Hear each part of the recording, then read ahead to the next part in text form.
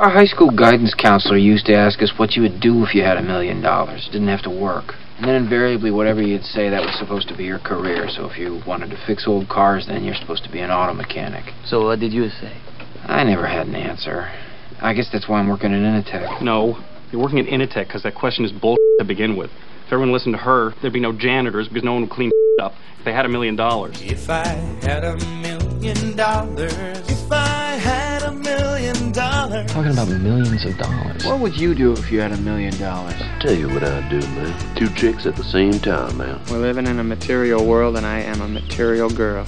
Or boy. Well, what about you now? What would you do? Besides 2 chicks at the same time? Oh, yeah. Nothing. Nothing, huh? I would relax. I would sit on my ass all day. I would do nothing. Well, you don't need $1 million to do nothing, man. Take a look at my cousin. He's broke, don't do If I had $1 million, if I Lone Oak Based Action Jackson at the Mount Weber on the board.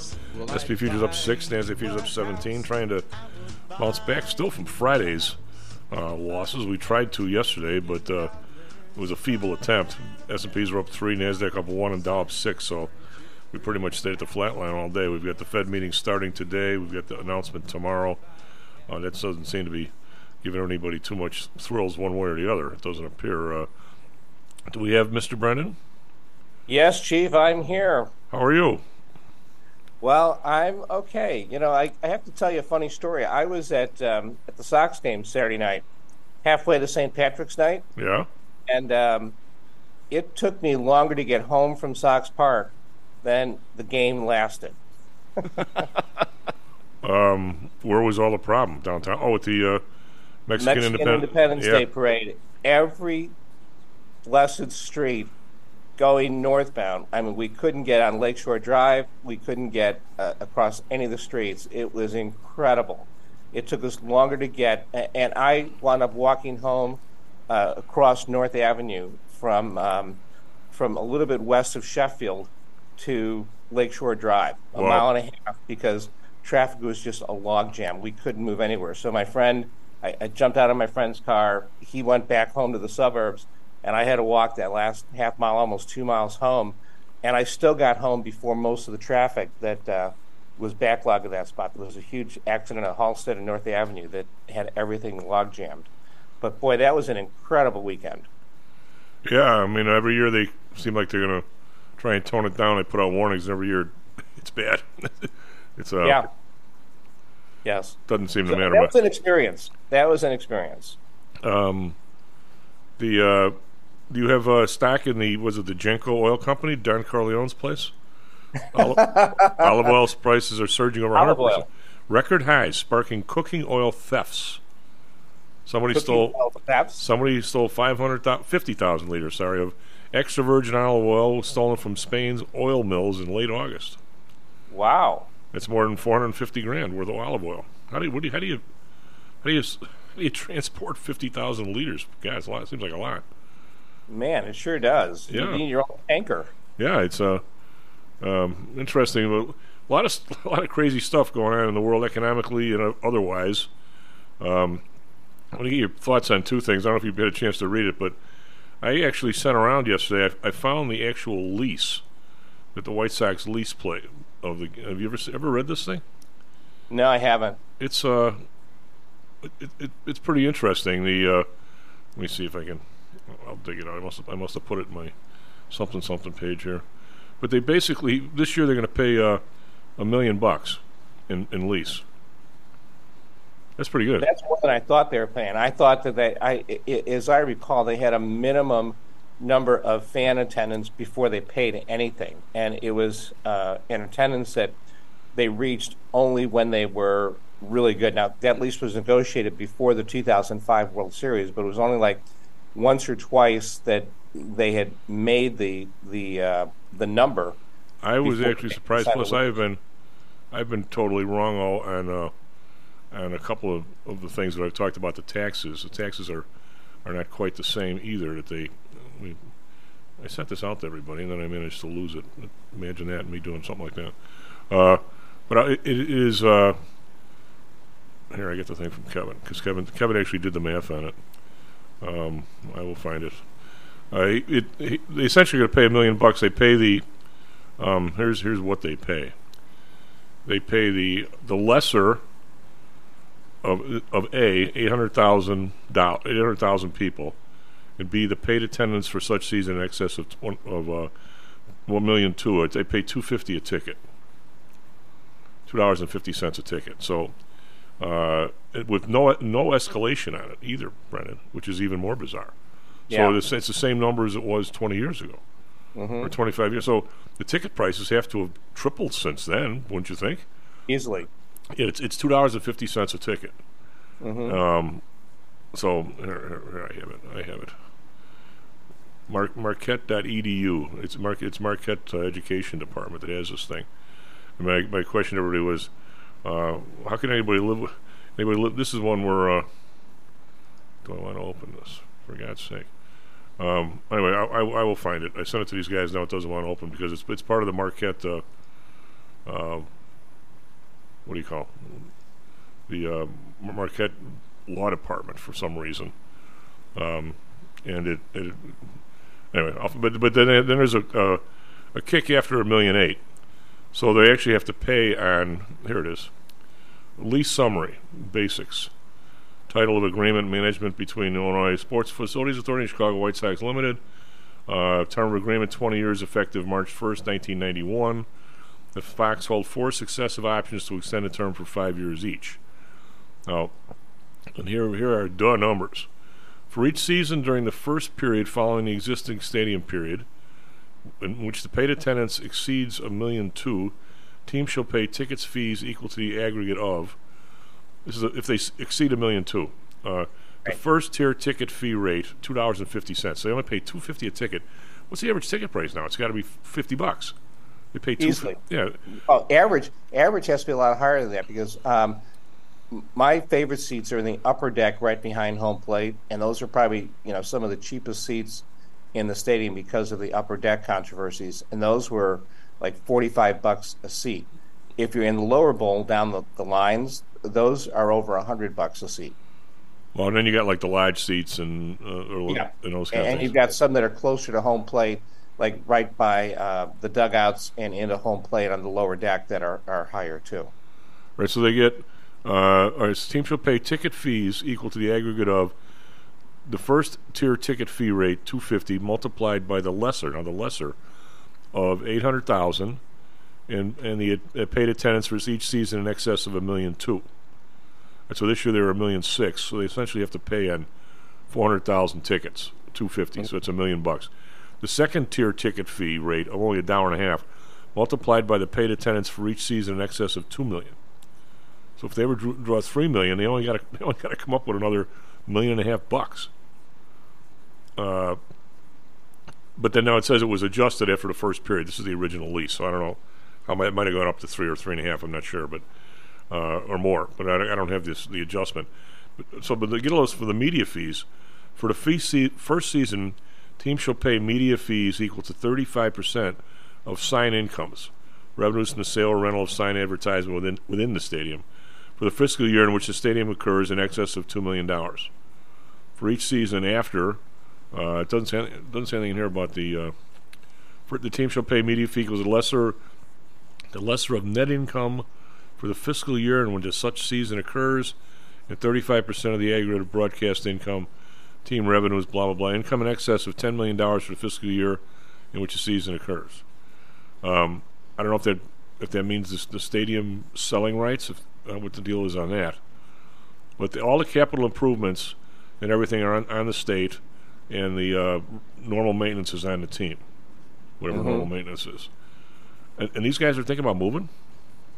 Well, I think that moving is just a threat because it would be insane for Jerry Reinsdorf and his group to walk away from a deal like that. Yeah, I can't imagine people. So it's paid for by a 2% hotel tax. So anybody comes to Chicago and pays. What percentage of people do you think that come to Chicago, stay in a hotel, go to a Sox game? It's got to be 1/10 of 1%. Oh yeah, it's such a minimal amount. But I thought you were going to ask how many people come to Chicago and pay the hotel tax and don't know they're supporting the White Sox stadium. Well, nobody. which is probably just barely more than the 1/10 of the 1% that you talked about who go to the Sox game. But and the there's a 1%. Actually, it's a little more than that. There's a 1% tax on all the restaurants downtown. Yep. That goes to the. This money goes to the it's the Sox Stadium and Soldier Field. So it's the both of them. But then there's a 1% tax for the Metropolitan Pier and Exposition, which is McCormick Place and Navy Pier and that group. So everybody downtown, every time you buy a beer at Ceres, you're paying 1% for the McCormick Place and the Navy Pier. Right. I remember when those deals were put in place too, and remember that when those taxes were put in and that those deals were made, we the public were assured that this was merely a backup for things like getting a good rating on the bonds, because we would never ever have to pay those things because of the amount of revenue that would be generated by the teams. Right.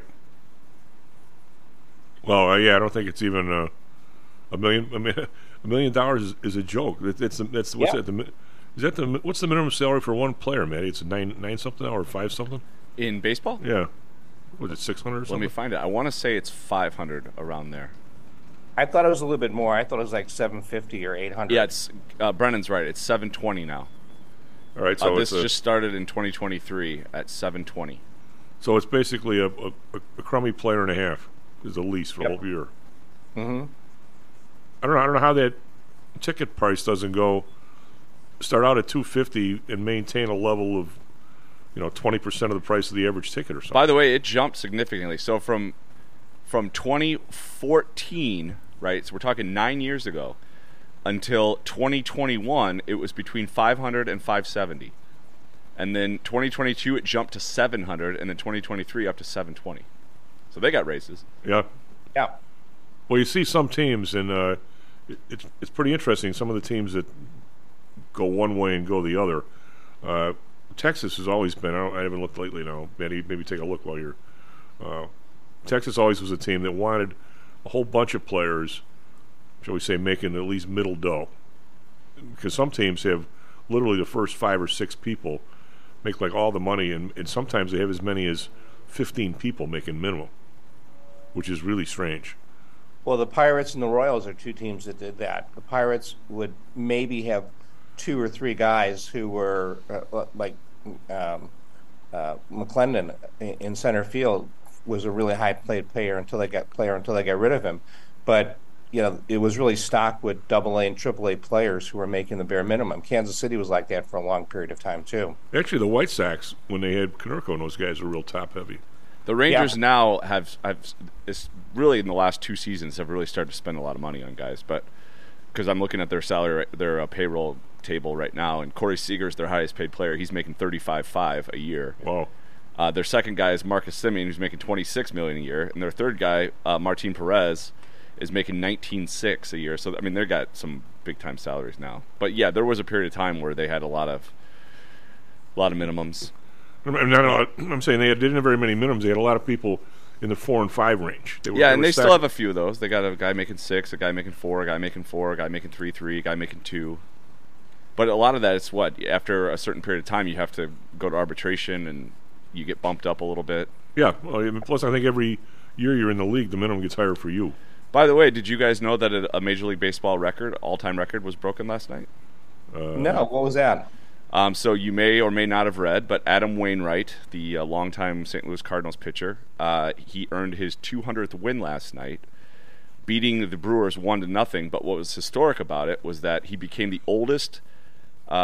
Actually, this is not as historic as I thought it was as I reread it. Still historic, but not as historic as I thought it was. I thought it was the oldest pitcher. It's the oldest Cardinals pitcher. With an outing of 7 or more scoreless innings, he surpassed Jim Cott, who was 41 when he threw a 10-inning shutout in June 1980. Wainwright went 7 innings of shutout ball at the age of 42. Well, yeah, because when you talk about that major league level, I'm thinking about guys like Warren Spahn. Right. And there are quite a few players who I think were older than 41 or 42 who pitched well later in life. But I mean, you're right. Historically, even for the Cardinals, they've had some pitchers over the years. So the Cardinals have been around for over 125 Yeah, years. So yeah. it's still historic, but not as historic as Yeah. I thought it was when I originally read it. Yes. I have to believe that, what's his name? Satchel Paige must have done that. He came in, he was Rookie of the Year when he was like 46, wasn't he? Well, 46 that they could get to. It was probably 63 by that time. Yeah, but he was Rookie of the Year, wasn't he? Well, Wainwright announced at the beginning of the year that this was going to be his last season at 42, and he's had a very good career. Not a Hall of Famer, but certainly a Cardinals Hall of Famer. Yeah. And he was sitting at 198 wins, and I think one of the reasons why he wanted to keep pitching is he wanted to get to 200 wins because that's a nice round number, and it's not 300, which used to be the gold standard, but now even getting to 200 is pretty rare. He sat at 198 wins for 3 months. Wow. He couldn't get those last 2 wins. In the last 7 days, he earned 199 and 200. Good Wow. for him. Good for him. I don't think we'll ever see a 200-game winner again. From anybody who's not currently close to that right now, like a Wainwright. But if you're looking at anybody who's coming in or has come in the last 5 years, I don't think any of them will ever reach 200 wins the way that pitching has changed in the major leagues now. Why is you mentioned Warren Spahn? I mean, he's in the Hall of Fame, but he's really not in anybody's thought of highly list. Was there anybody more consistent than him? 20 games a year. He won one for like how many years? On in Spain and pray for rain. Yeah. Hey, I got a trivia question for you, dudes. I was digging up the Bears losing streak. God, are they awful? And they're at 12. Which is by far the Bears' worst losing streak ever. The last one was like 8 or something. Who's got the worst losing streak? Tampa Bay Buccaneers, I think. Actually, They no. had a long run like in the 70s, didn't they, where they They lost were 16. Okay. They lost the whole year, and then the next 2 were the next year or something. Okay, yeah.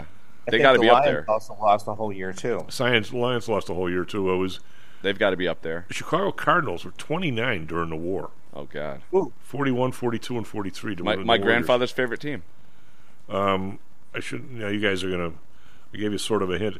Out of the first teams that formed in the Hupmobile showroom, there's only 2 teams left that actually signed with one of the original teams. Can you name them? What's the question? They're only out of the first teams that formed the NFL or whatever it was, the Professional Football Association. When they all met in the Hupmobile place in Ohio, there's only 2 teams that are left. Bears and Browns? No. Bears and Packers. I just gave it to you. The Cardinals. Oh, the Chicago Cardinals. Yeah. And what's the other one?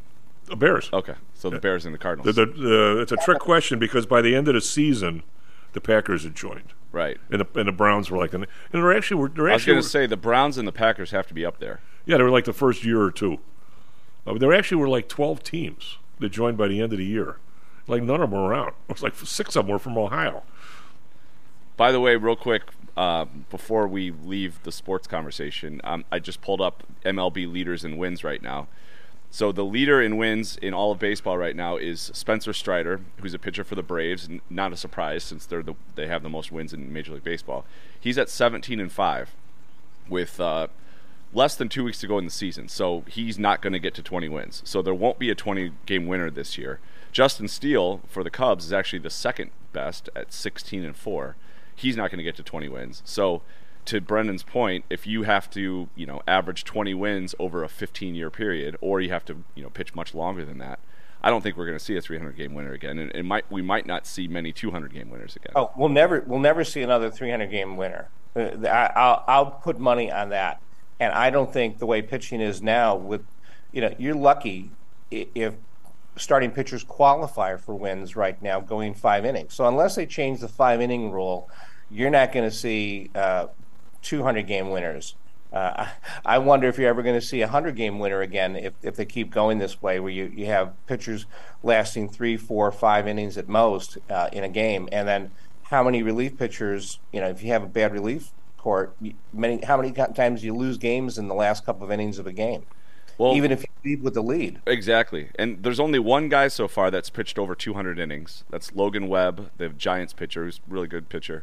He's at 201. There's about 5 or 6 other guys that have a chance to get to 200 innings by the end of the regular season. So guys just aren't pitching enough innings. I mean, that's like Brendan said. That used to be routine. I mean, there was a statistic that I saw not too long ago about Bob Gibson, who had 30 starts back in like 67 or 68, and 2 of his starts were 7 innings. Those are his shortest outings out of 30 starts. Well, it used to be you wanted to get a lot of guys wanted to get 40 starts, and then it was 35, then it was 30. What's it now? Is it even 30? Well, I mean, you still are hoping to get 30, but that's rare. It's you're talking about one starter maybe per staff that gets to 30 starts. I have a real stupid question. I know get 40 starts. I know it would go against all the current baseball grain, but I could see when you expected guys to go 8 or 9 innings going on 4 days rest. If you're only going 5 innings, why do you need 4 days rest? When relief pitchers go like every day. Because you're throwing 100 miles an hour. But I mean, I don't know that I don't think you need 4 days to recover. Because you never go over. Very rarely you go over 100 pitches. Well, they certainly don't give them 4 days in the playoffs. No. I mean, if you're only going to go, some guys are going 80. They pulled Hendricks the other night, and he was what, 68? Why does the guy need 4 days rest? They didn't even throw that hard. Yeah. Well, one of the theories is now they don't want the starting pitcher to go through the rotation 3 times. They figure the third time there's a new stat looking at pitchers right now. What's the batting average against the first time through the order, the second time through the order, and the third time through the order? And many of the pitchers drop dramatically in batting average against the third time through the order. So if a guy like Hendricks can get through the order twice on 75 pitchers, they don't want to risk him going through the batting order again a third time to get pounded. Well, I think some of that has to do with the definition of relief pitcher. If you were really smoking, you could do an inning with one pitch. Mm-hmm. If you were just that, who was the guy he started out on the White Sox, then went to the Yankees. The hell was his name? The relief pitcher, Goose Gossage or Terry Foster. Those kind of guys. And then if you had 2 pitches, you were a really good relief pitcher. But a starter was supposed to have at least 3, maybe 4. At least 3 or 4, yeah. So when you saw a person the third time, you didn't give them the same stuff. Right. And now I don't think a lot of starters have 3 and 4 pitches. A lot of them have 2, and they just keep changing the grip to try and get the fastball. A fastball's a fastball, even though they're talking about now it's a 4-seamer and a 2-seamer. They move a little differently, but it's still basically a fastball, right, Matty? Yeah. But they move differently. I mean, they are different pitches, but they're still fastballs. Right. So, but it's not the same as having. That accuses the old fastball guys of only having one grip. I don't think that's true. But they had a fastball, they had a curve, they had a changeup. Slider's kind of new, though, right? It's new in the last, I'll say, since the 70s. But Gibson and those guys. I would say. Still, it's over 50 years old, probably. Yeah. The big change with the slider came with night baseball. You can't pick it up as well at night as you can in daytime. But now the lights are so good at some of these stadiums. By the way, I have not been to the Wrigley Field this year with my dislike of the Ricketts, but they put in all those new lights. Is it that much brighter? I don't think I've been to a night game. I think I've been to 3 or 4 day games this year, and that's it. So I don't know. Yeah, I don't think I've been to a night game there either yet. It looks a lot brighter on TV. It does. It looks a lot brighter on TV. Tell you what, if you go to that, I've been to a bunch of the parks. I need to go a lot more, but the park that is absolutely like daylight is at Cincinnati Park. Those guys, whatever they spend on lights, they got like 4 or 5 towers in the outfield in addition to a whole bunch. The thing looks like you walk in there and you go, wow. It had to be twice as bright as the first iteration of the Wrigley lights. I'm not kidding. It had to be twice as bright. It's like going to a baseball team to a softball field. It wasn't that long ago where the Wrigley lights, it was almost like you were playing a Park District 16-inch game where there was like dark spots. It was bright enough in the infield because but they have no outfield lights. Yeah, it's the Park District lights. I play a lot of night softball, and it's worse than it's ever been, and it's always been bad. But like there's just dark spots. There's moments where you can't see the ball at all. There's the general. I don't know, not to lab into a political discussion with 2 minutes left. The general incompetence in the city is something I've never seen.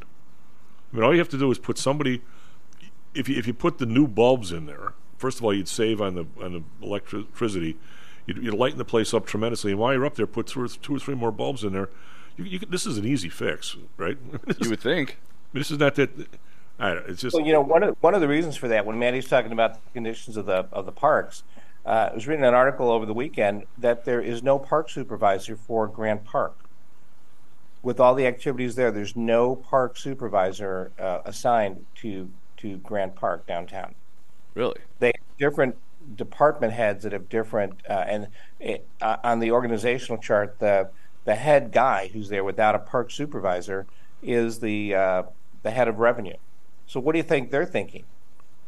Well, yeah, I mean, the last year we played at Horner Park, was that like 5 years ago? Maybe we saw the Radio League. Yeah, weren't they charging like $70 a game just to use the field? You had to bring your own bases. Some huge number. Yeah, I don't know what it was, but it was substantial. It wasn't like $10 or anything, and No. it wasn't like they provided the bases like they used to at Mount Greenwood or anything like that. I mean, you had to bring all your own stuff, and they still it was 50 or started out at 50, and it kept going up every year. Because remember when they stopped the league, they said they wanted like 100. Well, now, I mean, it's rare to even find a Park District League. They outsource to the different social clubs now, because there's like 3 social clubs, 2 big ones, and there's now a third kind of smaller one, which is fine. It makes it more competitive.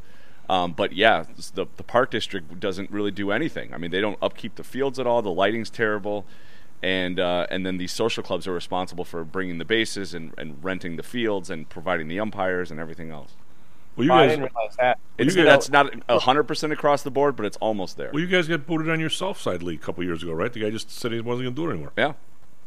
Well, Lakeshore Park down at Chicago, across from Northwestern, Chicago and Lakeshore Drive, they've taken out the softball fields. You can't play softball there anymore. They used to have 2 fields there, which was really interesting because just like in Grant Park and Hutchinson Field, you have the left fielder from one team and the right fielder from the other team saying, "Let me know if the ball's coming," because they're facing each other, standing right by each other.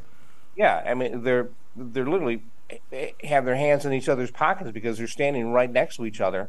But in Lakeshore Park, the fields are gone. Well, we got a Dashman LaGrange. We played out there. They remodeled the park, and everybody. There must be how many Gladys Kravitzes do we have in the world now?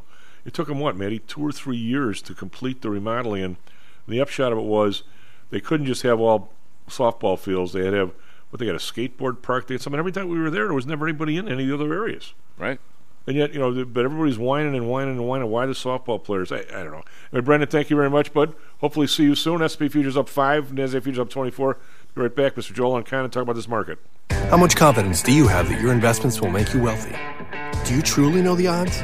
Welcome to Luckbox, the control freak's guide to life, money, and probability. Luckbox shows you how to gauge the likelihood of success before you commit to an investment or any other decision. And Luckbox is free for 1 year at luckboxmagazine.com/jocks. Each new issue dives deep into the current investing climate, separates the signal from the noise with relevant trade ideas, and equips you with cutting-edge tactics you don't already know. Luckbox is the essential magazine for proactive investors who are hell-bent on pursuing life, luxury, and happiness through sports, fitness, travel, food, spirits, music, and a whole lot more.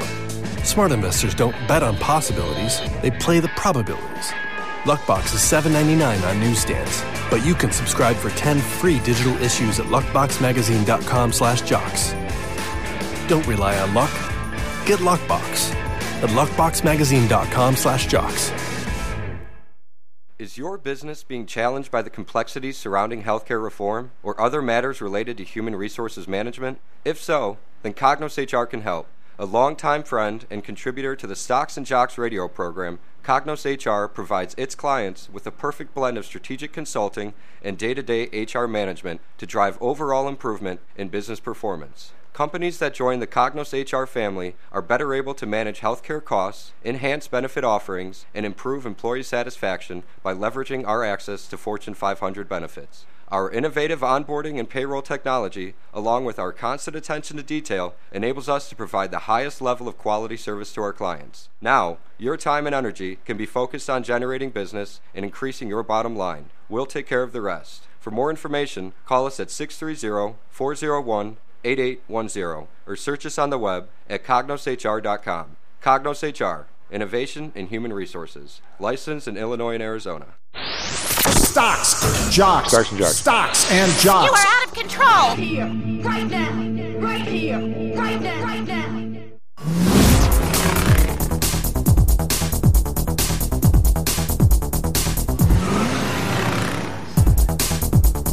Loading up X Tyson Jacks. Half time, Matt Weber on the board. SP futures up 550. NASDAQ futures up 23.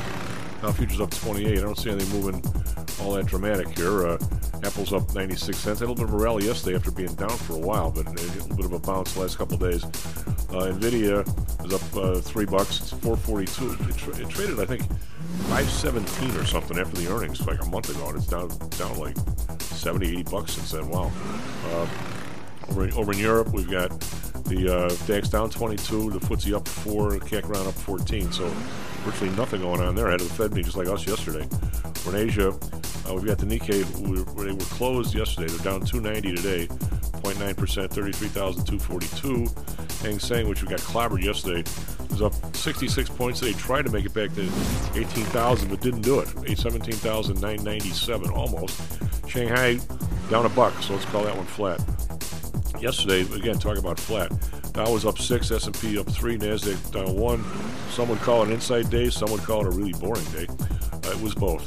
10-year unchanged, 4.32 to Bund, minus 1 basis point, 2.71. Japan up 1 basis point, 0.72. Again, everybody's hanging on the Fed here, and I don't think the Fed's going to do much. Oil up 87 cents again, another 1%, 92.35. Brent up 43 cents, 90.46. Natural gas down a penny, 271. RBOB still unchanged at 269, but somewhere along the line here, oil keeps going up. This RBOB is going to start to move. I don't see how it doesn't. But the gold up 350, 1956. Silver up 12 cents, 23.62. Copper down 3 cents, 3.73. We have Bitcoin, which has been on a tear, up another 312, 27,138. That's 1%. The U.S. dollar, which has been all over the place. The euro, it's a little weaker. The euro's back up to 107. A little weaker against the pound back up to 124, but they were 109 and 128 for a while, so we're still down from those tops. I'm saying the dollar's stronger, they're down from those tops. Matty, we have for Australia Wheeler Sports. Coming up on 36 minutes past the hour. Good morning to everyone out there. Off to a good start here on the area expressways, but we do have rain coming in this morning that will probably affect the morning rush, but so far so good.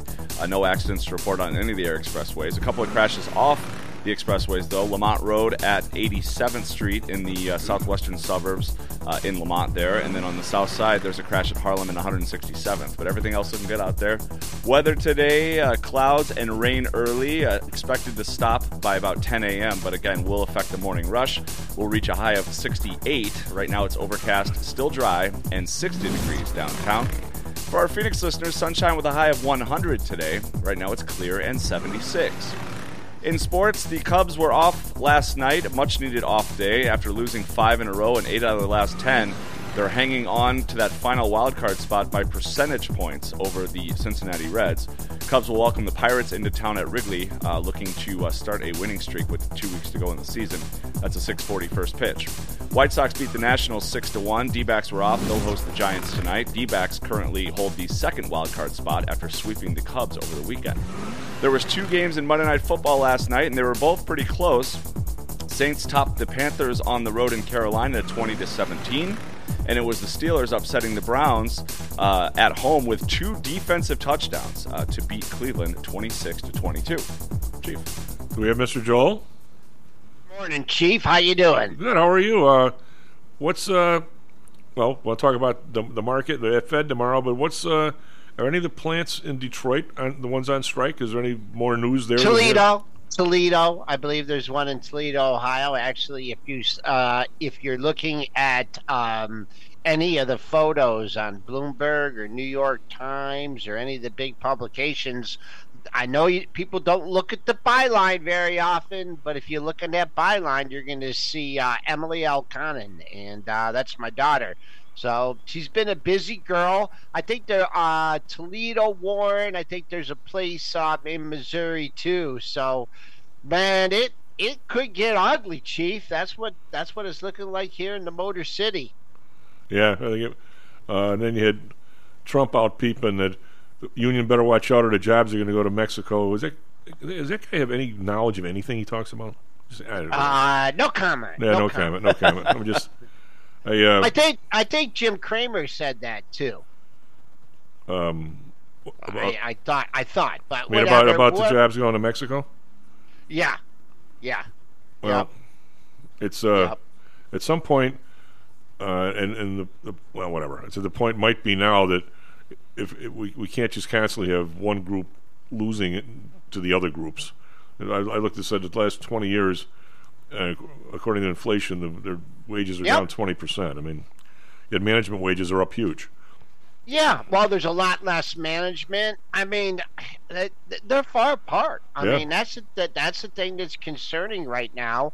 You know, they went into this determined that they were going to strike, and I think you have to look at the overall complexion of the U.S. economy and where things are going. And I'm not in that crazy recession camp yet. And then just for full disclosure, people I hear people now talk, well, maybe it's going to be a soft landing. I've been calling for a soft landing for 2 years, and no one seems to listen. But a soft landing, a mild landing, I mean, there are going to be parts of the U.S. economy that are cyclical, and that means there's cycles. So, is there an up cycle? Is there a down cycle in the U.S. auto industry? The thing that's I won't say bothered me, but the thing that I've just for years and years of watching stocks, I don't think I've seen a stock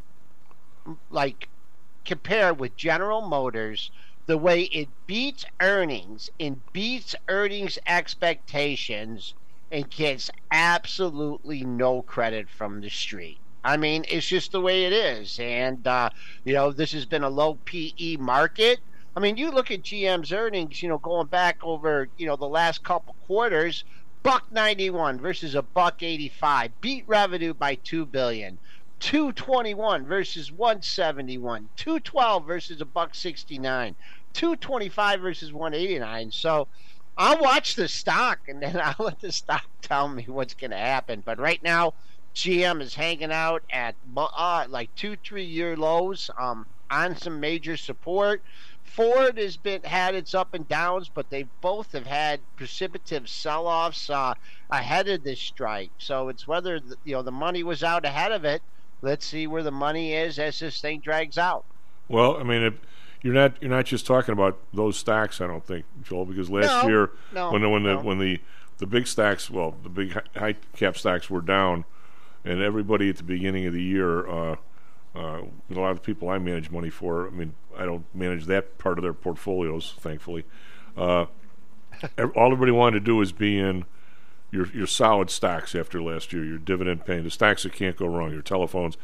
3M, they make money every year and they pay a dividend every year, it goes up. GM, Ford, all those stocks like that, Verizon, that really have done nothing bad this year, all those stocks are down by a lot. Yeah, 3M I wouldn't put in that category because 3M has just had a host of problems. They're having the earplug lawsuit. Yep. Chief, it's tough to hop into a 5-6% dividend stock when you can go to your bank and do that. Well, I mean, it's tough. But you couldn't at the beginning of the year. What I'm saying is these other companies that we're talking about, we don't seem to care if Lululemon has a 40 times earnings and no dividend. We don't care about it. The same thing. We get the stocks that are going up, and we don't really care what they are, type of thing. And we other stocks that are just plain boring. They don't go up. They just sit there, so nobody trades them. It's the weirdest thing I've ever seen. I'd have to agree with you on that. It's it's a story driven. It's a momentum market, and if you don't have a story and you don't have momentum, or you're not a mega cap tech company, you're not getting, and then you don't have a CEO that is running his mouth all the time. No stocks or companies mentioned. Yeah. Then you're not in the spotlight. I totally agree with you on that. And the retail public, this isn't everybody, and it's not for me to accuse, certainly my clients, because I don't think they're in that. Everybody, if you sit everybody down at the beginning of the year, they say, if you can get me 6, 7, 8% steadily, I'm all yours. And all of a sudden, you're up 6, 7, 8%. Hey, how come we're not in NVIDIA? It's up 30%. Well, first of all, it's not a stock you want any part of. Yeah, but it's up. People who even who pay other people to manage their money watch TV all day. That there. I mean, there are some other sectors that besides Nvidia. I mean, the energy sector. There are pockets of strength in the market, and you just have to look at what your most important are. What are your parameters? What are your risk reward parameters? Where are you at in your investing cycle?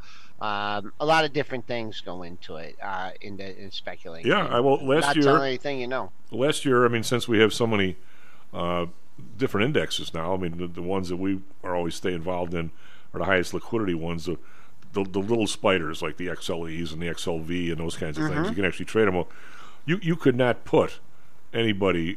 You couldn't even mention the XLE at the end of December last year to anybody. Well, oil companies had such a horrible year, and now that's been the one that's outperformed everything. But you couldn't mention it in December because they had a bad year last year. But Chief, it's sometimes, and over the years, being a contrarian can, without a doubt. Yep, exactly. Right, right up the ups and downs in the markets. But I don't think everyone's sitting on the Fed tomorrow, waiting on the Fed. I don't think they're going to tell you anything. They're still data dependent. They're still watching inflation. They don't think you'd have it whooped. There's no maybe there. I think there's a pause. Maybe they got another quarter on the table, but I don't. People are looking for rates to go down. I just don't think it's happening, Chief. And I don't either. 23, 24. I mean, this is the new normal. Yep. Adjust or bust. Take care of yourself. Big game. Ohio State, Notre Dame. Who's Michigan playing? Michigan's got Rutgers at home. J.J. McCarthy threw 3 interceptions last week. We also had a fumble. So Harbaugh will be back after this, after his 3 suspensions. So we got to pick it up. Rutgers, I don't bet, but, man, Rutgers getting 25. Holy mackerel, that's a lot of points. All right, bud. All right, SP Futures up 2, Nancy Futures up 5. Be right back. Kenny Polcari. Are you one of the millions of people who suffer with pain? Do you wake up in the morning with stiffness in the lower back or neck? Why are you using medication to cover up the symptoms without treating the actual cause? Painkillers, muscle relaxants, and anti-inflammatories are not the answer. At ChiroMed, physicians are trained to detect the cause of your symptoms and to correct the underlying problem. If you're ready to listen to common sense and do what it takes to make changes in your body that can affect your health for the rest of your life, give ChiroMed a call and set up a complimentary consultation. They are located in Orland Park and can be reached at 708-403-2727. 20,000 patients over 22 years have been treated at ChiroMed, and over 90% of them have had positive results without medication or expensive surgery. Isn't it time you did something good for your body too? Give ChiroMed a call, 708-403-2727. That's 708-403-2727. Let's get you pain-free and living again. Hi, I'm Audrey Johnson, an owner of HomeSource Realty and a frequent contributor to Stocks and Jocks. If you're nervous about the stock market and considering diversification, or are looking for a rate of return way better than your banks, consider adding rental properties to your portfolio. Whether it's a condo, single family, or multi-unit building, I can help you select a property that meets your financial needs. Call or text me at 708-349-3456. That's 708-349-3456, or visit my website at myhomesourcerealty.com. That's myhomesourcerealty.com. Interested in promoting your business to a high-end audience comprised of entrepreneurs, traders, executives, and the everyday business person? Consider advertising on Stocks and Jocks. With a devout listenership covering the Chicago market, along with a vast online presence, advertising on Stocks and Jocks may be just what it takes to put your business over the top. For more information, contact me, Matt Weber, at matt@stocksandjocks.net. That's matt@stocksandjocks.net. Hello, this is Tom Howell, the Chief. Confused about investing these days? I suspect you are not alone. Investing was never easy, although at times it may have seemed so. I think one reason behind the current concern, although maybe not explained as such, is how the fluctuation in the American dollar and the associated politics is affecting your investments and your wealth. It may not be enough to make some money in your investments. You may need now to make enough to exceed the amount that your leadership is depreciating the value of the dollars you've worked your whole life to accumulate. That same leadership has seen fit to maneuver risk-free interest rates to near zero. Providing positive risk-averse returns in a zero-interest and declining real wealth environment is by far the toughest assignment I've ever had in my years as a money manager. I'm sure that a lot of you have heard that one way to possibly deal with with this problem is to invest in so-called hard currencies like silver and gold. The idea being that they will retain their relative value in the face of devaluation of paper currencies like the dollar. To be honest, I have never been a gold bug. I've always had faith that having enough dollars and a good investment strategy was good enough. Now I'm not so sure. But I do know that if I did invest in gold or silver, I'd want to do it in the same manner as we do with PTI for investments in the market, with defined risk. If you feel the need to invest in gold or silver, we can do it using the same strategies that we use for our protected index program. No matter what you invest in, we feel that you need to know and control your risk. Find us at PTIsecurities.com. That's PTIsecurities.com. Stocks, jocks, Stocks and jocks. Stocks and jocks. You are out of control. Here, right now, right here, right now, right now.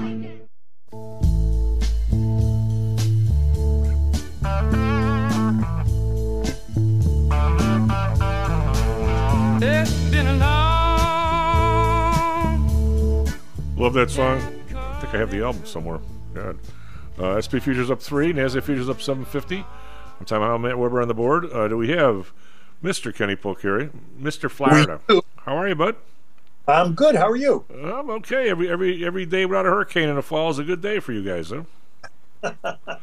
Yeah, we didn't get one. It veered away, and I guess the next couple that are out there don't appear to be heading this way. But, the news can change. We realize that it can change very quickly. Well, something, I'm surely no meteorologist. Keep trying to get Russell's daughter in here and straighten me out on this, but something, I'm not saying weird, but something happened is every time one aims at Florida, it gets kicked back out in the ocean. There must be some big high pressure or something with El Nino that's shoving them all up north. This was year New York better watch out. No, I hear you. I'm not banking on anything hitting us at the moment. But look, we're still got a week in September and the whole month of October, which is still hurricane season. So we'll see. And I think that's the same for the markets as well, right? Hurricane season in the markets, September, October, tend to be volatile times. Now, September has not been nearly as volatile as maybe I thought, but there is still 9 days left in the month, and it's the end of the quarter as well. So I think you're going to start to see some reallocation. You'll see some money come out of the high performers again, moving into maybe some of the underperformers as some of these asset managers prepare for the end of the year and then prepare for the start of 2024. I can't even believe we're talking about the start of 2024 being within earshot. Yeah, it seems like Y2K was yesterday. It seems like 2K was yesterday. I know, that unbelievable. Yeah, it is something. We were, I was helping. Well, I wasn't helping. I actually took a ride with Audrey to do a walkthrough on some house way the hell in the middle of nowhere. Although she claims everybody's moving out there, but the housing prices, which never ran off the chart huge here anyway, are really, really hanging in there despite the rates going up. And I just see this double-edged, dagger hanging over everybody, some of these stock prices and some of these housing prices, and yet I think there probably is a path for us to get through without something really bad. The question is, are we going to stay on that path, or is something there's going to be a jolt here that causes people to sell homes and people to because some of these stocks are way high. We've had adjustments in some of them, and his NVIDIA's down, $80 since the high after the earnings? That's like a big number. I mean, so some of them have adjusted some in the last few weeks. Joel was just talking about the total disconnect between, well, they're on strike, but the stocks that are trading, 8 and 9 and 10 PE, your Verizons and your telephones and nobody wants any of those things, and yet everybody wants these other ones, and I don't see how Lululemon stays up here, but it does. And first of all, I'm never going to short it because it does stay up here. If you short it, you just get carried out. But it does seem like there are really amazing amounts of favorites versus other ones, and if you're a fundamental analyst, you got to be having the worst years ever. Well, I would agree, but to your point, if you look at it, we do see Nvidia's down, Apple's down, some of the other big outperformers are down. But look at telephone. Telephone is actually turned up, right? You see money going into telephone. You see money going into the utility sector. Look, I've been talking about that for a couple of weeks in my note. The sector itself was down about almost 13%. Individual utility names down even more, right? Nextera was down almost 22%. Those stocks are starting to find bids now, right? As people remain nervous, typically defensive names.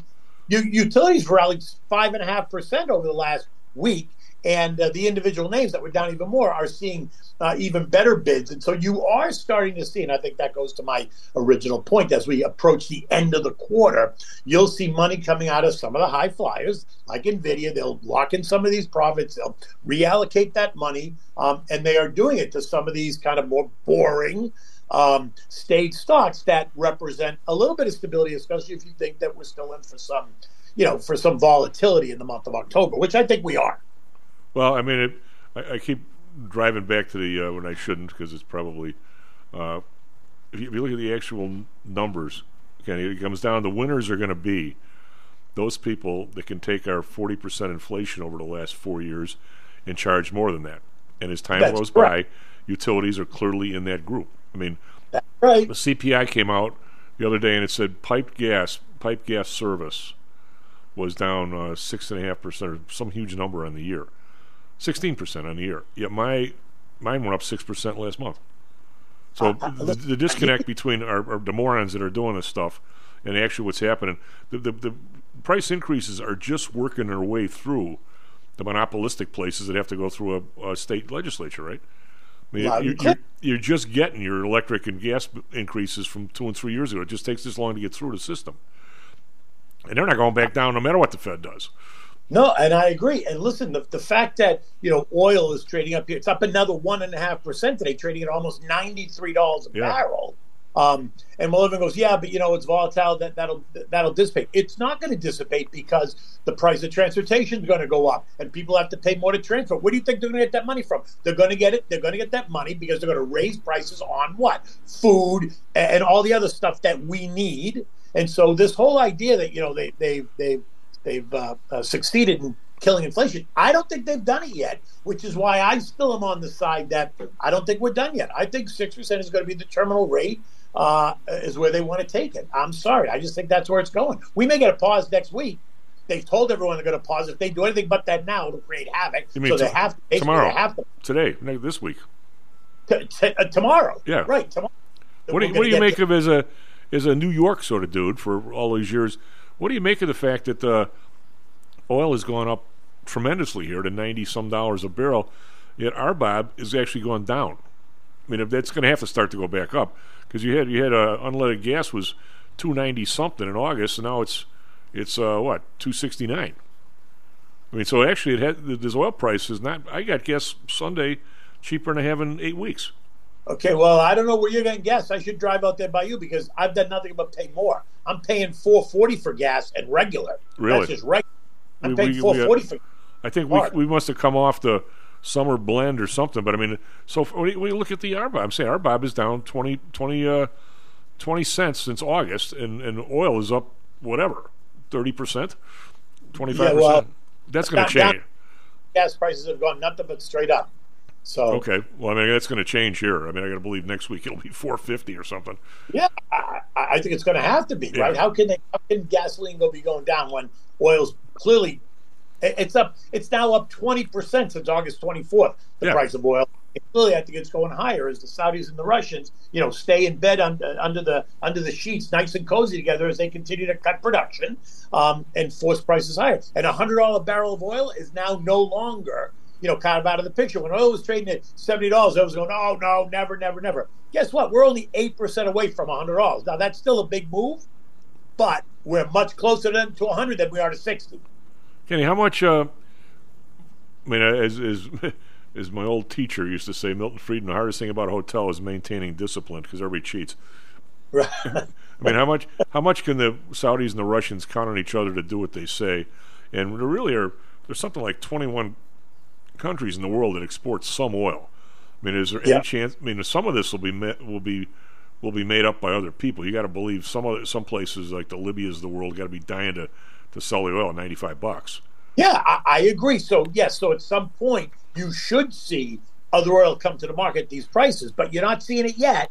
You're not seeing it yet, which is interesting to me. That I would agree, $95 a barrel of oil is expensive considering where it was really hovering all year and kind of in the mid 70s. Yep. Now suddenly $20 from there. I'm surprised there's not more coming to the market. Although maybe the Iranians will come to the market ever since we gave them that $6 billion back and five prisoners.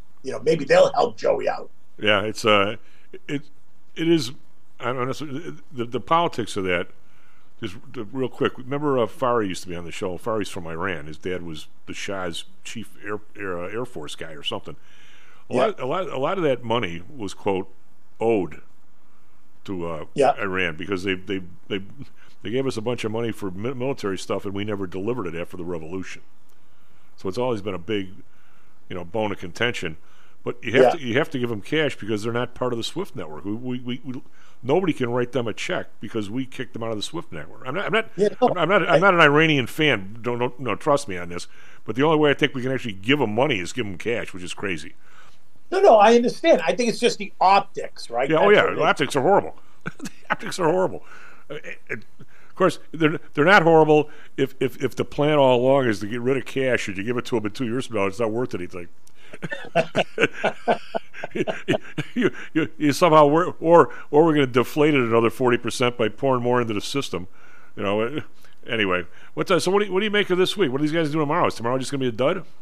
I think tomorrow's going to be a dud. Here's what I think they're going to pay attention to: that no one cares whether or not they're raising rates because they're not. Right? They've made it very clear they're positive. What they're going to listen to is the language. What sentences did they change? What words did they take out? What words did they add? How does that change not only the meaning of the sentence, but the tone of the overall message, right? Is this pause really a pause that's going to last? Does he think that rates are going up in November again? I think they have to, but I think it's going to be very interesting to hear. I think the other thing that people are wondering about is he going to tell us when rates are starting to go down? I said, listen, they haven't even stopped going up yet. How do you expect them to tell them when they're going down when he continues to be on the path of raising rates? That sounds stupid. Now, while federal funds estimates or projects it's going to be May of 2024, how can Jay Powell get up there tomorrow and go, oh, yeah, we're going to start to cut rates in May 2024? He's going to raise them in November again and maybe even December if inflation doesn't calm down.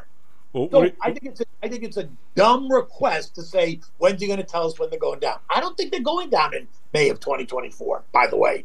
What do you make of the fact that the last 3 months the money supplies started nudging back up again? Well, the money supply is your big thing, right? I don't pay a whole lot of attention to the money supply, but you, I'm sure, have a lot of comments on the money supply. Well, I mean, it's such an identity that over the path of the COVID, they increased the money supply by 35-40%. Right. And that just means once it plays through, they did it so fast it actually couldn't happen so rapidly because the money ended up back at the Fed overnight. Right. Because M0 was actually bigger than M1 for a while, which is money kicked back to the Fed. Well, that's now working its way even now still through the system. That's why the idea that inflation's over is crazy. I mean, everything you see at the end of the day, everything's going to be 40% higher than it was 3 years ago at the end of the day. What did you say was? At the end of the day, 3.5 years, COVID, when we decide, okay, today's the day, all this stuff's over, you're going to see everything is going to be 35 to 40% higher than it was. And if you go through the list now of major stuff, it's almost exactly the number. Yeah, but look, and we've talked about this. Inflation, prices are not coming down. They are still going up, albeit at a slower pace. Right. But they're not coming down. That's right. And so the idea, that they solved inflation, everything is 15 to 20% higher than it was, and it's continuing to go higher. Well, it's a thing of it is, you and I have talked. We got a dash, but it's a major decision on somebody's part, is whether you just bring the rate of inflation down, which they sort of have, to 2% and say this is just where we are, or if you actually try and fight the price increases that you put in and try and drag them back. I don't see them doing that. I'm not so sure I'd even want to do that. But I don't think that's going to happen. No. All right, buddy, take care of yourself. Get some good weather down there and stay away from hurricanes. SP Futures up 4, NASDAQ Futures up 10. Be right back. Professor Helsnar. This self-directed trading is a lonely job. Online trading is not as easy as point and click. No, it's not. Everyone, even professionals, need to share ideas and think out loud every now and then. That's what I like about PTI Pro Direct. Their staff of former option floor traders really helps me choose the right strategy for trading option volatility and plan the time decay for my covered writing program. Yep, nothing can replace years of trading experience to stop you from making that dumb trade and for saving a few bucks. We've all been there and done that. Yeah, I have access to all that great trading advice and experience for just a penny a share for stocks, $1 for equity options, and $1 minimum a trade. Our clients at PTI Pro Direct can call when they need a little help on a trade or just to talk about the market in general. We trade every day. We love this stuff. That's what I like most about PTI Pro Direct. Cheap prices, along with great advice from real floor traders. It's the best of both worlds. Tell your friends. That's PTIProdirect.com, PTIProdirect.com. Hear ye, hear ye! The Homer Broadcasting System is on the air! Stocks, jocks, Stocks and jocks. Stocks and jocks. You are out of control! Here, right now, right here, right now, right now.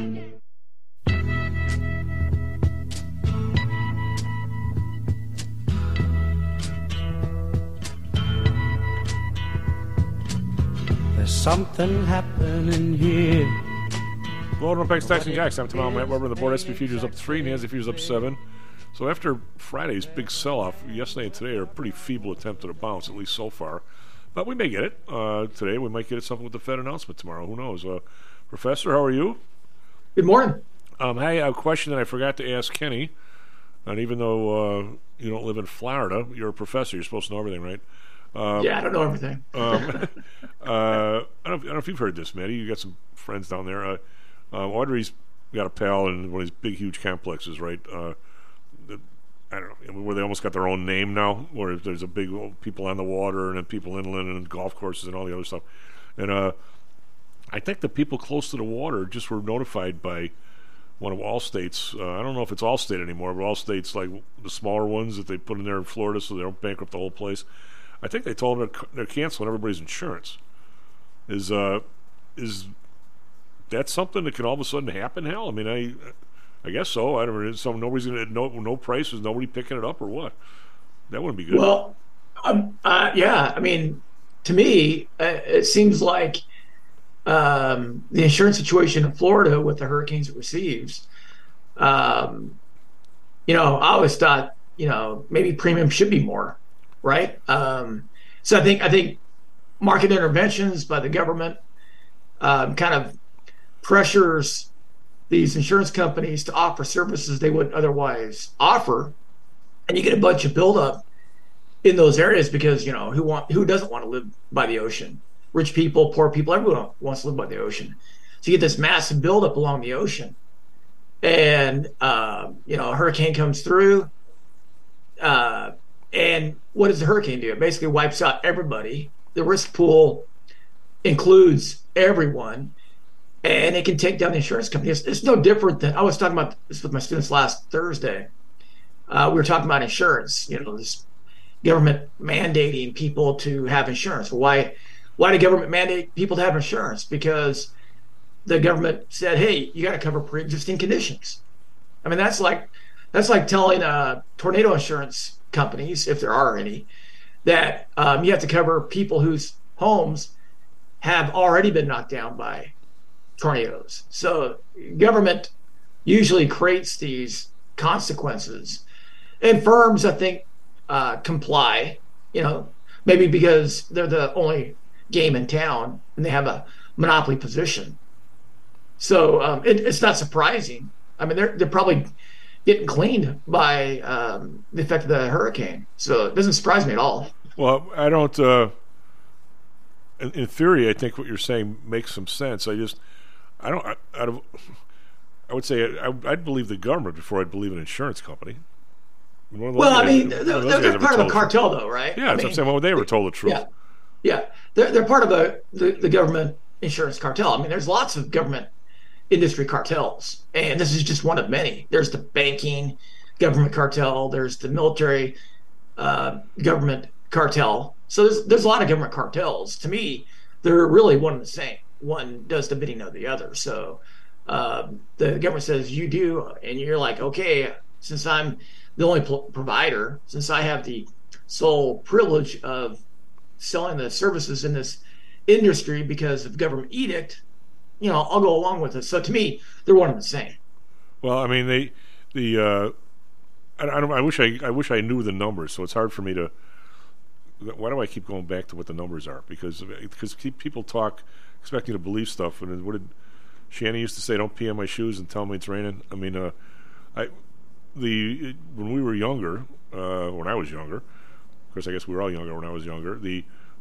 A hurricane would hit, and a lot of times it hit an area where there weren't a whole lot of people. Yeah. But I don't honestly know. Well, with Florida really building out everywhere, it seems like it's building out everywhere. Well, it is. But I just wonder, Hal, if you take, we've had these horrendous hurricanes in the last 20 years. If you take away the screw ups that are like New Orleans where the dike wasn't repaired when it should have been, those kinds of things. But if you charge reasonably premium rates, which they do, I think they do, because insurance companies are good at charging, and you take the land all the way from like southern Virginia all the way south around Florida to the Gulf Coast, that is a bleep load of people paying stuff. Yeah. I mean, and what percentage of it is wrecked on the worst year? 1,000th of 1%? Well, I would say in the absence of government intervening in these markets, I would say the look of the coast would be a lot different in the absence of all that over the last 50 years. So I think you'd get a completely different coast. Well, this year we've had the one that slammed into the area north of Tampa. I mean, think about it, Tom. When there's a hurricane in there, FEMA comes in and just dumps a bunch of money on it, right? Okay. What I'm saying is, if the other ones seem to be heading out to sea, okay, and what if no other hurricane hits? Yeah. How much money did these guys make this year on the surcharges in all these areas? Yeah. I mean, nobody will talk about that. I mean, what do you suppose that number is? Yeah, I can't even imagine it. Yeah. I mean, I'm having trouble buying milk, let alone I was talking about milk in class the other day because I woke up that morning and there's no milk in the fridge. So for me, on that particular day, milk was really scarce, and I had to walk to the little bodega to buy the milk, right? Because the bodega has a surplus of milk. What the bodega owner doesn't have is cash, right? He has to pay the lights, electricity, and whatnot. I don't have milk, but I have cash in my pocket.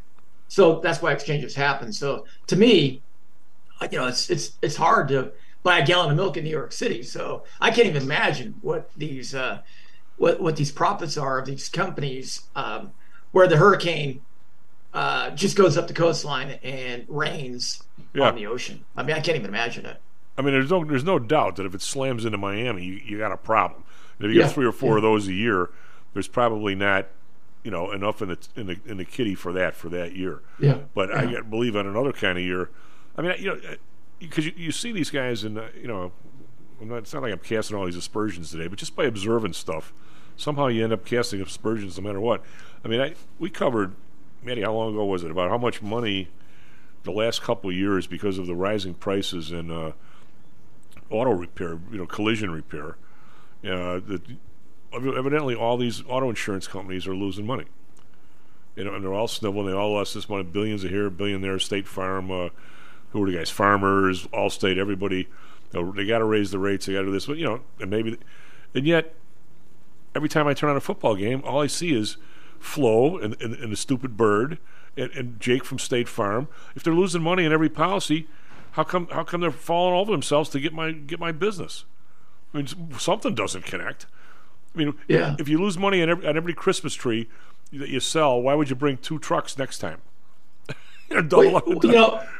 We have this neo-mercantilist economy, and people within such a society with that kind of economic system, they're always looking for government to protect themselves from their competition, and they get used to that, right? Oh yeah. They don't have to face the kind of competition they would have to otherwise face. And so, when things get difficult, I think there's this tendency, human nature, to say, hey, our margins weren't 8% this quarter. They were only 5%, right? So, that becomes a tragedy, right? So, that's the kind of system we live in. We don't have a market system. If we had a market system, insurance companies wouldn't be able to do the kinds of things they're doing. They'd have to compete with insurance companies from Mexico, with insurance companies from China. They'd be disciplined by the market. They're not disciplined by the market. They're disciplined by government, and I don't think government can discipline like markets. Well, somebody, I use the term. Oh boy, I don't want to disagree with you on any of this stuff, but you could never trust an insurance company, for instance, to sell life insurance and actually keep enough money behind it if there was a bunch of extra people died some year, they'd actually have the dough. You can never trust them to do that. I mean, even Sarah Palin, as Republican as she was, said, every time I deal with these oil companies, I got to count my fingers. They're all a bunch of crooks or something along those lines. You can't trust them to do anything. Man, I tell you, it's bad in New York City. I'm helping my mother-in-law with her rental property, and the plumbing's leaking. Like every plumbing job that she's hired out in the last 15 years leaks. And we're over there looking at the fridge. We had to defrost the fridge. It was plugged up. There was no air going from the freezer part of the fridge to the refrigerator part. So we get that problem fixed. And for some reason, I opened up the cabinet below the sink, and it's dripping. And it's been dripping. And it warped that wood down there, or that particle board, that bottom shelf. I go, Mom, we got to come back and fix this. So I go back to fix the plumbing. Guess what was holding up the sink? The plumbing. The drain line was holding up the sink. And she paid $14,000 for that guy to go in there and, refresh the cabinets, paint the walls, put in a new floor, and they just rip her off. Oh, yeah. I mean, it's just unbelievable what goes on in New York City with respect to these so-called contractors. It's just horrible work. You got to know that everybody's got to have a guy. If you don't have a guy, you can trust. Yep. I mean, there's not a lot of guys you can trust in New York. The only guy I think that you can trust in New York City is dead. Jacques was a Haitian auto mechanic, and you know who showed up at his funeral? All of his clients, because he was probably the only guy that was honest doing auto mechanics in Brooklyn. One of my ladies has been on a show. Her husband, they live in New Jersey now, but he's been a home builder, high-end home builder, and he's a structural engineer, does a lot of work in New York. And he was saying they built a house for essentially Tony Soprano, right? And he goes, I've never had a house go up that fast, that well, because the guy showed up every day and paid all the workers in cash. Yeah, that's kind of like the movie Tom Hanks and Shelley Long, The Money Pit. He said I didn't have to worry about any workmanship. No. If you don't pay those little cash payments on the side, and really only rich people can, yeah, I think you're going to get really shoddy work because they're just rushing through the job. It's I want to talk to you about the not who we're rooting for or whatever in this strike, auto workers strike, but I see I don't know, a lot of what I talk about, Hal, to me is such an amazing change in the economics. I've talked way too much about the name, image, and likeness thing in college sports, but it's essentially the birth of an entire industry all at once. It's like a birth of a new world, economic world. Yeah. It's like when we in the early 70s when they deregulated the rails, the trucks, and the airlines and stuff. I wouldn't say that. I don't think it birthed an industry. I just think it brought it out of the shadows because that stuff was going on. Well, players are being paid. Well, but it's not even. But nothing to this degree. I mean, I have buddies. Well, part of it has to do with all that money that the Fed pushed into the system, right? Well, true. That's part of it. Yeah. But I mean, what I'm seeing here, and is not just the cash. It's not the same as one booster slipping some guy, enough money to buy a car on the side. Because there's a risk of getting caught, right? But now not as much as it could be. Yeah, but now people are actually paying people to be football players at a school where the employees are being paid by not the employer. It crosses human resource lines, it crosses economic lines, it crosses everything. I've never seen anything like it. Well, in this world today, we're all micro entrepreneurs. In 20 years, we're all going to be micro entrepreneurs. We're going to have probably 10 side gigs, and we're going to have an AI running it, right? So to me, it's just a natural course of things. We're all going to be there's not going to be labor, right? Labor's not going to have to unite and destroy the capitalist, right? I don't buy. AI is a progression in my mind, like everything else. But right now, it's just it's really good at doing certain tasks, right? That it's programmed to, and it's only going to get better at that. You're just going to manage it. You're going to manage the AI. But I'm saying it's been getting better every year. But anyway, I was talking about this auto workers strike. It's not just a bunch of guys out there trying to get a raise. Yeah. I mean, in my lifetime and stuff I've read about, I mean, when we started with the robber barons and those kinds of people, the Rockefellers of the world, the Carnegies, business was dominated by the people who owned the place. Yeah. Because they were essentially the only shareholders. But the owners basically shoved everybody around, labor, management, you named it, right? As time went by, the unions finally caught a toehold, and over a period of time in my era at Pullman and those places, and on the truck docks and so forth, labor might have got a little, I'll say, too much power. That if you looked at the pie was going way more toward labor, or not way more, but appreciably more toward labor than maybe toward middle management. I mean, I know middle management at Pullman, I was the part that went over the fence last. I mean, they got COLA increases, I didn't. So your accountants, your financial analysts, your schedulers, those kinds of people, they weren't in the union. They didn't get anywhere near the same kind of benefits, or they didn't probably even get a good salary for the training you had. And the shareholders probably still got a reasonable amount. Okay, now you're at the point where I think the laborers for the last 25 years have gotten bleep.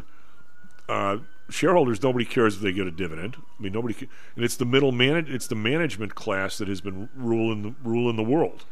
And now the auto workers union are saying, "Hey, you can't send any more people to China. They're actually coming back. We now have some economic power. Now it's not overwhelming. You know, they'll be lucky to stay up with inflation, but it's way more power than it was 10 years ago, in my opinion. So it's fascinating to watch for me, you know, because all of a sudden these guys do have some power. Where you got idiots like Trump saying, "Oh yeah, if you ask for a raise, it's going to go to Mexico." No, it's not. They're having trouble down in Mexico. I don't think GM wants another plant in Mexico. They'd rather pay the guys a little bit more here.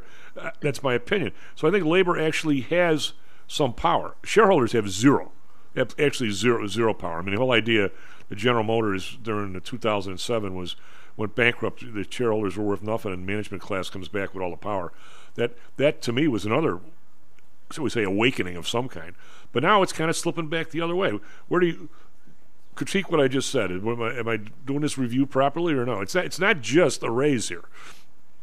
Well, the labor unions only have power because they've been able to lobby government in the states where they have strongholds to create a monopoly of workers in a given trade.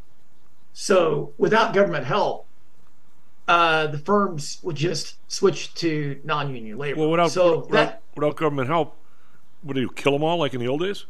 No, you don't kill them all. You just hire somebody else. Okay. So I think what happens in the United States, if they can't go to Mexico, if they can't go to China, and they can't go to Canada, I think what happens is maybe they get some short run. They get a great contract in the short run, but I think all these automakers are going to shift to electric vehicles, and they're probably going to shift their production in places like South Carolina where it's a open. You can't pay people in South Carolina $5 an hour anymore. Used to be able to. You can't anymore. We're talking about the entry level wage for these guys is $16.50. That's pretty light. Yeah. But I think what they'll do is the companies are going to probably look elsewhere where they don't have to deal with the labor. And if you want to join a labor union, that's your business. The Constitution allows us the freedom to associate with whomever we want. So if you want to join a labor union, be my guest. But I think what will happen is these companies will find somewhere else in the United States or somewhere else in the world where they can set up shop where the union doesn't have a partnership. So no matter what, there's nobody to negotiate with. You can constantly drive it down to a subsistence wage, no matter what. Well, I don't think you drive down a subsistence wage. I think when I was looking at the numbers, if you looked at total compensation at General Motors, it was probably $20,000, $30,000 more than at Toyota plants. And I think what's also going to happen, auto workers are making a lot more money than I am, right? In the last 20 years, adjusted for inflation, their salaries are going down 20%. Yeah, but from a higher level, from a pretty high level. Okay, so what do you suppose management salaries done in the last 20 years? Oh yeah, I suppose it's gone up faster than inflation. Yeah, I 100% agree with that. Just like in the higher education sphere, the salaries of the administrative class at these universities is incredible, right? Yeah. So, that's just what I see. So I think you gotta be careful with what you ask for. I don't think you get very much sympathy asking to work 30 hours for 40 hours of pay. I don't think you're going to get very much sympathy. You know that's going to be something to negotiate away. Yeah, I think that's probably just thrown out there. Yeah. Like Lowell asking for a higher wage from Roy and Joe Hackett in the TV show Wings. He said he wanted some like Ferrari or something like that. Yeah. He just kind of threw that out there. I think that's just fodder, right? They're gonna probably say, no, we're not going to give you that.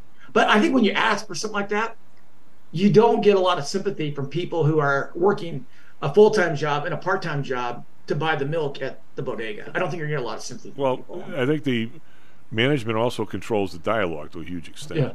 Yeah. And, I mean, the idea that if you put, I'm surprised that people don't do this, Hal. I mean, I don't know. Boy, I'd be a real son of a bitch, I'd say. If they asked me, I would actually just put, I'd rent the front page of the Wall Street Journal or New York Times or anything anybody reads anymore. Yeah. And I'd say, here's the top 50 people at these places. Here's the raises they've gotten over the last 20 years. Here's inflation. Oh, yeah, I would put that out there. But that's the thing I would be putting out there. But I think the labor union is kind of dancing with the devil here. If they ask for too much and they get it, what are the companies going to do? They're going to probably look to automate. Whatever. But I mean, that's been a threat for 20-some years. Yeah. Yeah. I mean, you look at the factories. If you look at these factories, I saw a commercial of Toyota cars being made. I didn't see a human being on the production. There's something floor. like 35 labor hours in a car. Yeah. Yeah. And we have a population that doesn't listen to Stocks and Jocks, that is absolutely convinced that if these guys get a raise, the price of their car is going up. And what they fail to see is, dummy, the price is already up. and the price of the car is going up because of the Fed pumping 40% new money into the economy since 2020. That's where the inflation comes from. But you also have tremendous, what they call it, supply chain disruptions. Essentially, the industry has decided to cut back on production. Yeah, and you can't buy a basic pickup. You can only buy an $80,000 pickup because we use the chips for that one.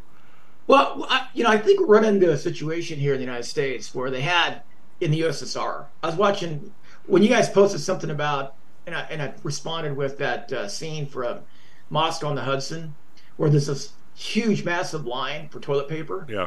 Well, when I was looking for that clip, I came across a video, I think by Milton Friedman, where they're talking about the problem with the way things are made in Russia.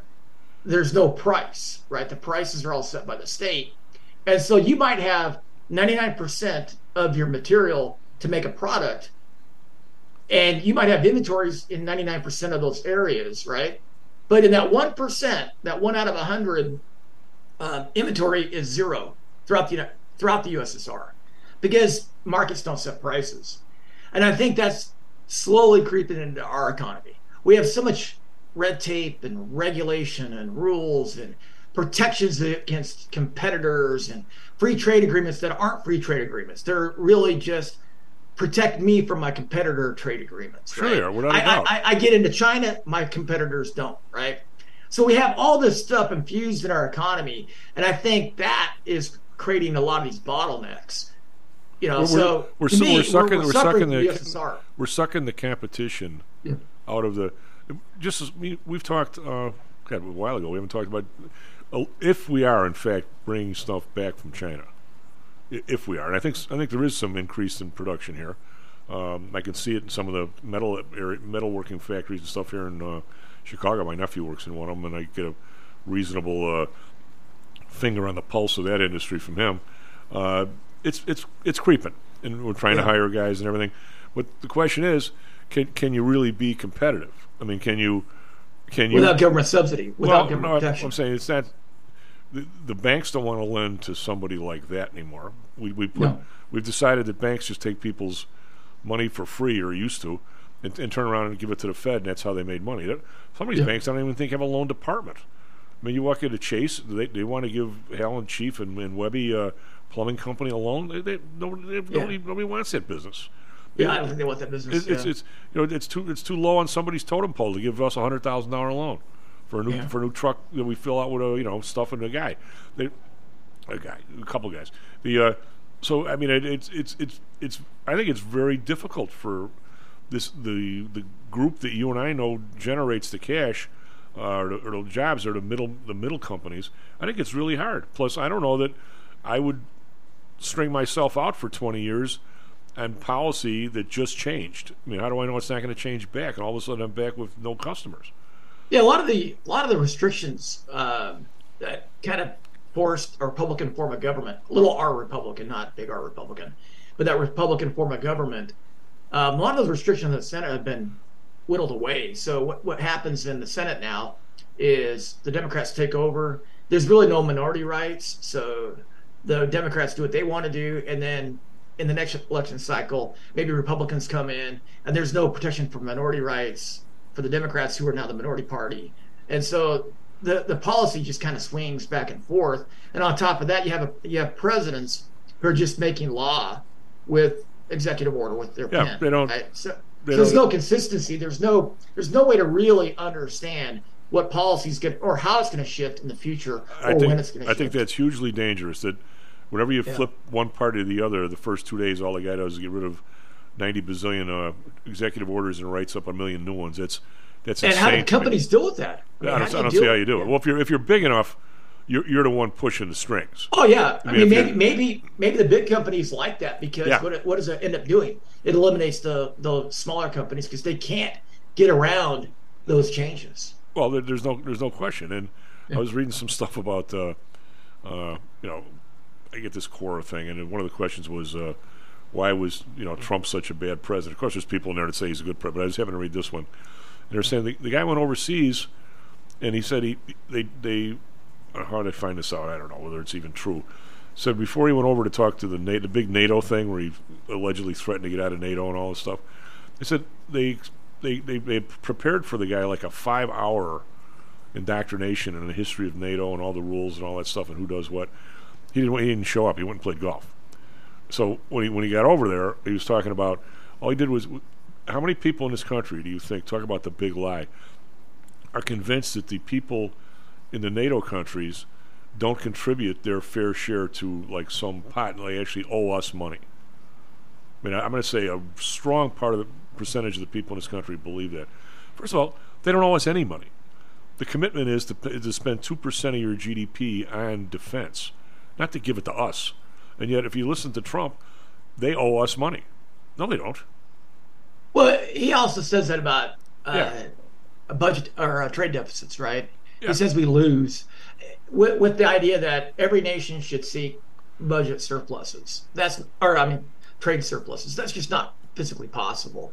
No, right? the idea is they have it so. I mean, free trade is a good thing up to a point. Let's talk about it after break. S&P futures up 2, NASDAQ futures down 3 again. We're really slow going into this announcement tomorrow, which doesn't seem like it's going to be very much, but we'll see. We'll be right back. Stocks and Jacks. How much confidence do you have that your investments will make you wealthy? Do you truly know the odds? Welcome to Luckbox, the control freak's guide to life, money, and probability. Luckbox shows you how to factor in the likelihood of success before you commit to an investment or any other life decision. Your brain is smarter than your gut, and that's why you owe it to yourself to read Luckbox. We've made it easy because Luckbox is free for 1 year at luckboxmagazine.com/jocks. Each new issue dives deep into the current investing climate, separates the signal from the noise with timely, actionable trading ideas, and equips you with savvy investing tactics you don't already know, all while exploring how to live your best life through music, spirits, food, sports, travel, fitness, and a whole lot more. Luckbox is the essential magazine for proactive investors who are hell-bent on controlling their financial futures. It's for overachievers and alpha types who don't buy into Wall Street's investment gurus. It's for mavericks who believe in life, luxury, and the pursuit of happiness. It's for you. Smart investors don't bet on possibilities, they play the probabilities. Luckbox is $7.99 on newsstands, but you can subscribe for 10 free digital issues at luckboxmagazine.com/jocks. Don't rely on luck. Get Luckbox at luckboxmagazine.com/jocks. Hello, this is Tom Howell, the Chief. We've talked a lot on the show about risk and suitability, about how your portfolio should match your age, income, and risk appetite. It's been hard for investors to maintain that suitability in the last several years due to a Fed strategy that has driven interest rates to virtually zero. You may have even heard that the Fed was trying to drive conservative investors to a riskier portfolio on purpose, for whatever reason. I'm sure you are aware of investors that took some increased risk, such as longer-term fixed-income securities, and are now unhappy with that choice. At PTI, we've always stressed total portfolio risk awareness and tried to minimize chasing returns in a tough environment.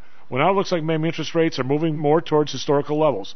Everyone needs to be aware of what that continued movement might do to your portfolio, both good and bad. We also have a stock market that seems to have stalled, at least for the short term. I think it's time for everyone to take a serious look at their goals, their risks, and their portfolios. Do they match? If not, we can help. We have a Signature Protected Index program. We have ways to hedge against interest risk. We can make that portfolio right for you again. Go to PTIsecurities.com or call us right now. The market can change very rapidly. That's PTIsecurities.com. Stocks, jocks, Stocks and jocks. Stocks and jocks. You are out of control. Here, right now, right here, right now, right now.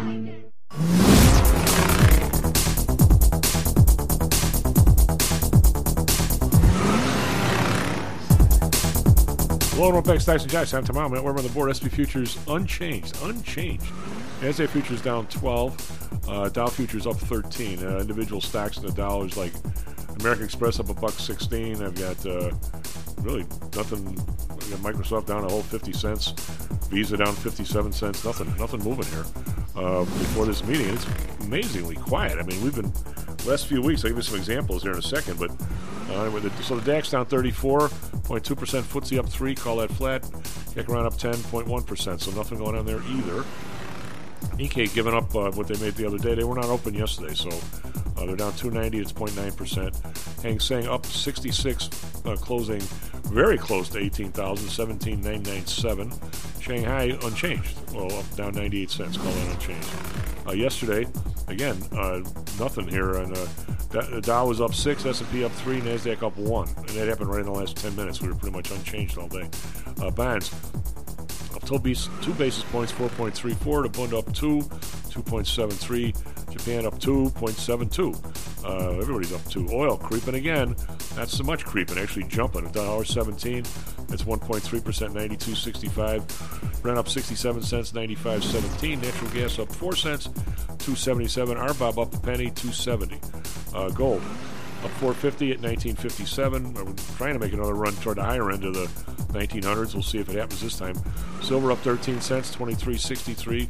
Up over $1 in the last 4 days. It's kind of a big move. Copper down 3 cents, 3.74. We've got crypto.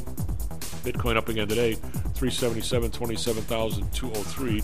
Again, tomorrow, finally, we're going to have Mr. Ryan Flynn on to talk about his Bitcoin theories and company, and it's pretty interesting. U.S. dollar down a little bit with the euro back up to 107 and the pound up to 124. Anyway, Air Force traffic, weather, sports. There's all kinds of stuff for no market move. All kinds of stuff. 35 minutes past the hour. Good morning once again to everyone out there. We're off to a decent start, but we know there's rain in the area that's going to affect travel times.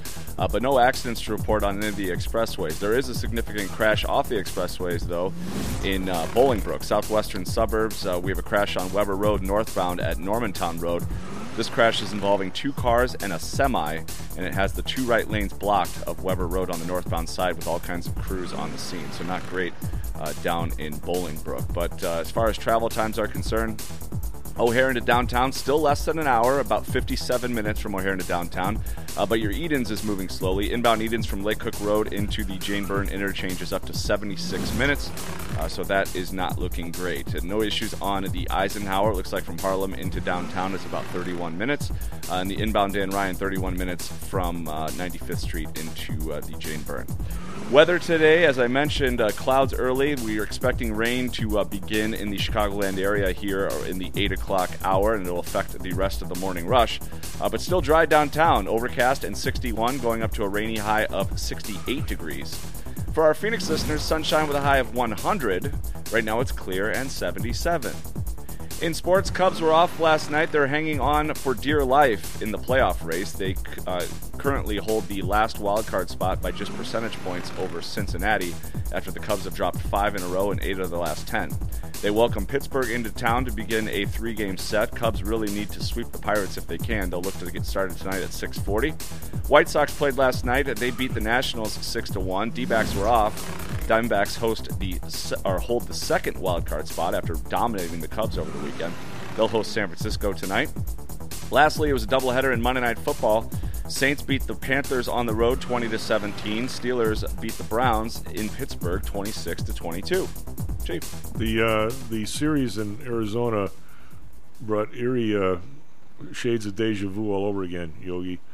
I remember a Cubs played those guys in the playoffs. How many years ago was that? It was 2007, 16 years ago. I was there. I went for 2 games. They lost both. They lost both, and it was the same thing. Well, game 1, Zambrano dominated, and inexplicably, with a low pitch count, Piniella took him out, and the bullpen gave it up. It was sort of the same thing, though, that they had at the time. I'm going to say the fastest outfield in all of baseball. And the Cubs hit all these balls into the gap, and these guys ran them down. I'm sitting there going, there's a shot, and all of a sudden there's some guy shows up and grabs it. Well, it is a pretty big outfield, so I think they build that way to try to have guys that can go gap to gap. But yeah, that was rough because the Cubs, after a bad first half that year, and it was Piniella's first year as manager, they got red hot in the second half, added some pieces at the deadline, ended up winning the division, and were kind of the best team in the National League for the last 2 months of the year. And had a lot of momentum, and ended up getting swept in 3 games by the D-backs. It was bad. I remember Lou said after the game, I took Zambrano out. He'll be ready for Game 4. There was no Game 4. There was no Game 4. Well, you have to be. That ballpark, by the way, is the worst ballpark I've been to. Terrible ballpark. Yeah, it's not even like it's awful. It's not even like an arena with a roof. It's like a building with a field. It's a building. It's dead in there. It's somehow it's still hot and humid in there, even though you're indoors with air conditioning on. It's just I don't think the air conditioning. I think they get it down to 85. Yeah, it's dreary in there, and it didn't help. The one time I went to a game there was the second game of the 2016 season when Kyle Schwarber blew out his knee, and I was sitting right there down the left field line and saw it. I had a front row seat when the cart came out. I thought it was an omen for a bad season. Turned out, obviously, Cubs won the World Series that year, and Schwarber came back for the playoffs, but he missed the whole regular season. The opening is so screwed up. Not like these other ones now where the walls go down and everything. They can't even grow grass, right? I think you're right, yeah. Although their football stadium grows grass, and it's indoor. Well, that opens up an awful lot more. Well, they open it up more, and then they leave it open all day so the grass can get sun all day, and then they close it for games. Don't they wheel the grass outside? I think they do, yeah, actually.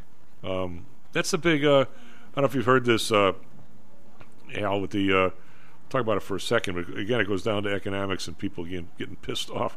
Did you spot all the hue and cry over the artificial turf stuff with Rodgers' injury? Yep. And evidently, who's the guy who's the tackle on Green Bay? The all-pro guy. Was it Maltiari? Or how do I pronounce his name? I actually don't know. But evidently, he must have been the, I don't know if he's the union rep, whatever he is, but he published this huge chart of non-contact-related injuries and how high they are in artificial surface versus grass. And some of that people do to themselves because they put some shoes on that are inappropriate for. But that's another story. But evidently, the thing that's got the union all pissed off, Al, is that for years, and Lou talked about it Thursday, that the Players Association essentially has bought into this fact that it's too expensive to maintain a grass field in a lot of these places. Well, what's coming in 2 years is what, the soccer thing, Eddie, or Al?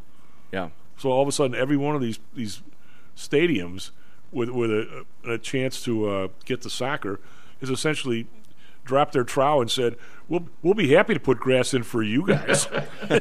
So kind of reminds me what we were talking about in the first segment, right? Yeah. But, well, we talk about the oddest stuff here, but it all is the same subject. There's all the same logic to all of it, isn't it? So now, it's economics. There isn't labor economics. There isn't monetary economics. There's just economics. And all of a sudden, these guys go, "Wait a minute! If you can't maintain grass for us, what about these other dudes? How come you're putting it in for them?"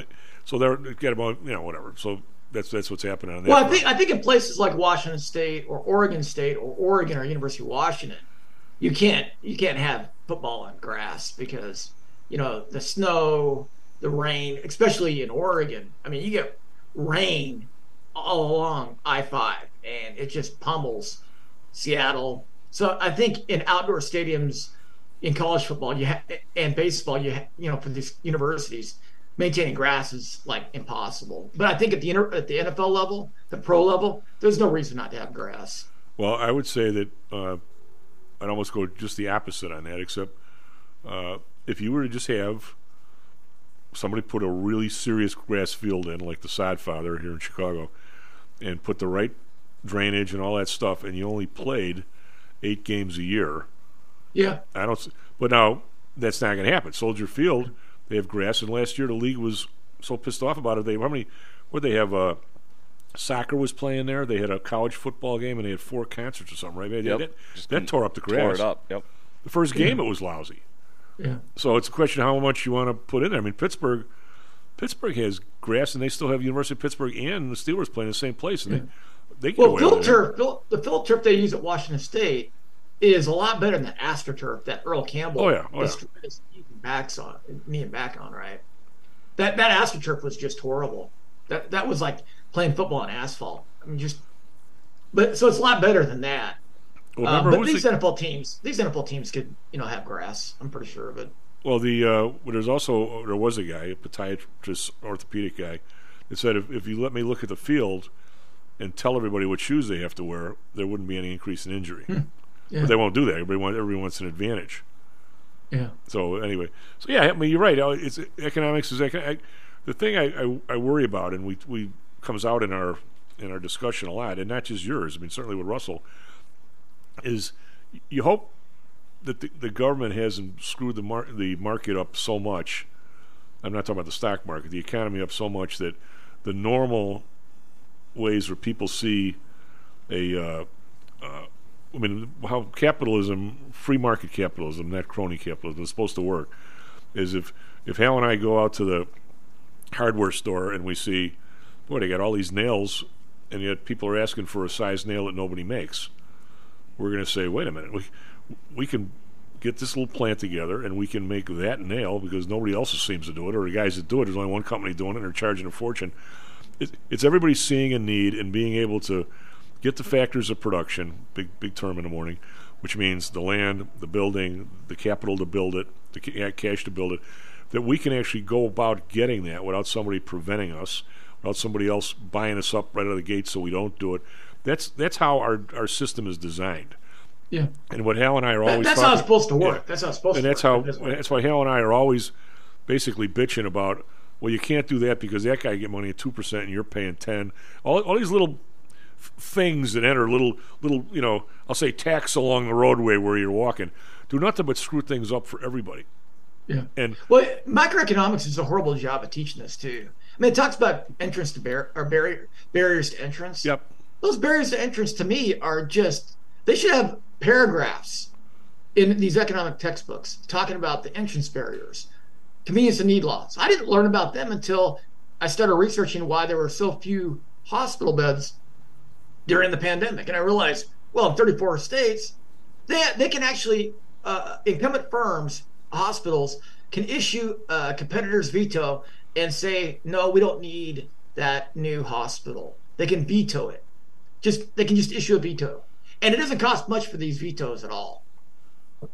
Well, I mean, but how much the logic, if you look at it's not new anymore, but Northwestern Hospital, which is relatively new, man. I mean, it's you walk in there, it looks like it's new. Is it a part of a larger hospital system? Oh yeah. Well, Northwestern now is one of them. Yeah. Them and University of Chicago, to a smaller North Shore. The incumbents are allowed to expand, but no new real entrepreneurs are allowed to. There's probably only 4 or 5 hospital groups in the area now, man. Yeah. I mean, it's probably. And they keep taking. But I mean, when you build one of these places with all this donated money, there's still tax deductible donations, even though they're for. You can't tell me they're not for profit when the people in there are making so much money. There just isn't shareholder somewhere. Hal, if you were to, maybe I'd be the only one who read it. I'd love to see somebody write a serious book on profit with about 12 question marks after it. What does profit even mean today? Yeah, I mean, it's supposed to mean you and I and Maddie start a place, we put our capital up, maybe we borrow some money, maybe we do something, but basically we own it. The risk is on us. Our feet are in the fire. At the end of the day, if we make some money, guess what? It's ours. But how many places that you do business with every day are set up that way now? Is it even half? Does anybody really care about the profit? I mean, if your kid goes to Notre Dame or Northwestern or someplace, that's $250,000 or more that you're spending. There supposedly is no, quote, profit there. but there's extra money, right? I mean, Oh, yeah. I mean, there's money there that could either being spent that maybe could not be spent because somebody's getting it and somebody else is getting it. Maybe it's going.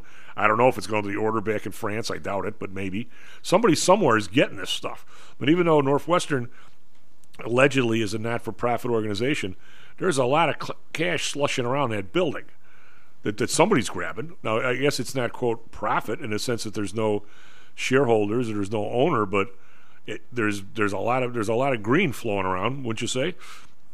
Well, what I'd like to know is why does, Northwestern selling educational services, why is that model not for profit? I have no idea. That's exactly my point. And why is the local diner who's selling meals to people a nonprofit, right? If what Northwestern does is nonprofit, why isn't a local diner which supplies meals to people nonprofit?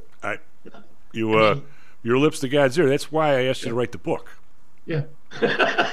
This will all be clear when I can read the book. And it absolutely makes no sense to me, right? Northwestern supplies educational services that people highly value. People pay for those services. I highly value the Diners, Drive-Ins, and Dive on this street in Brooklyn.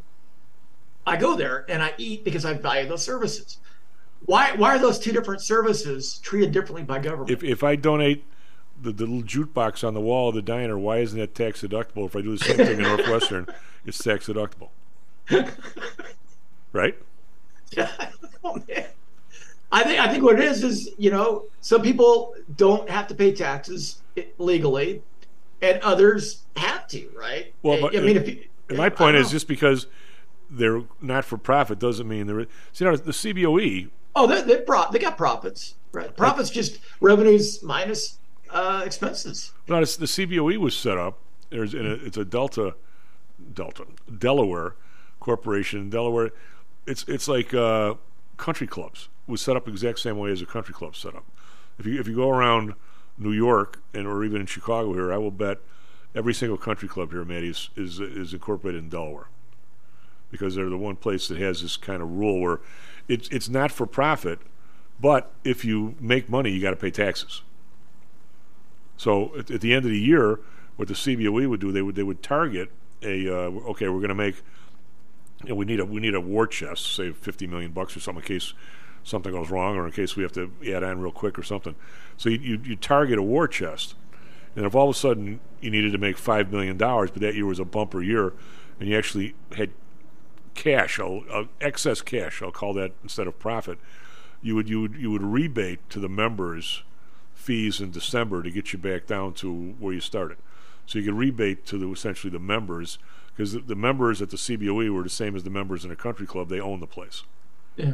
So there's ways to go about this, but the other stuff, I mean, what does Northwestern do at the end of the year with a whole bunch of cash? Well, they give a bunch of people, the right people, bonuses, and they go out and spend more money on stuff. And then say because they spent more money, put it in a new athletic facility. Well, but then you say, well, because we spent this money on this stuff, our cost is now going up. So tomorrow, this guy's staying overnight in the hospital because he's sick. He has to pay more than he did yesterday, because it's just this huge. I won't call it a Ponzi scheme. It's almost a Ponzi scheme in reverse, where by its growth, it becomes almost uncontrollable. The growth fosters more and more costs, more and more charges, more and more excess cash, but no profits and no taxes. Yeah, it's just a legal way to avoid paying taxes, I guess. Well, I mean, some people are allowed to do it, some people aren't. If you look at the city of Chicago, and I'm not going to give the mayor recent mayors any kudos, but if you look at downtown, not only do you have everybody leaving now because of all the problems we have, but if you look at State Street, there's got to be 4 dorms that I can name the buildings that they were in. The one on Van Buren, Matty, on the south side of the street on State Street, that was the Sears building. Sears had a big department store down there, and the one on the north side was Goldblatt's. Okay, now they're dorms. DePaul charges a boatload of money, so do those schools. There's all kinds of money there, yet they pay no property taxes. So the city essentially has 4 massive buildings, probably more than that when you count the Art Institute and the Roosevelt University and all those places. It's got to be what percentage of the footprint in that part of the loop, Matty, is schools? 25%, and paying no taxes. Getting there, yeah. Paying no taxes.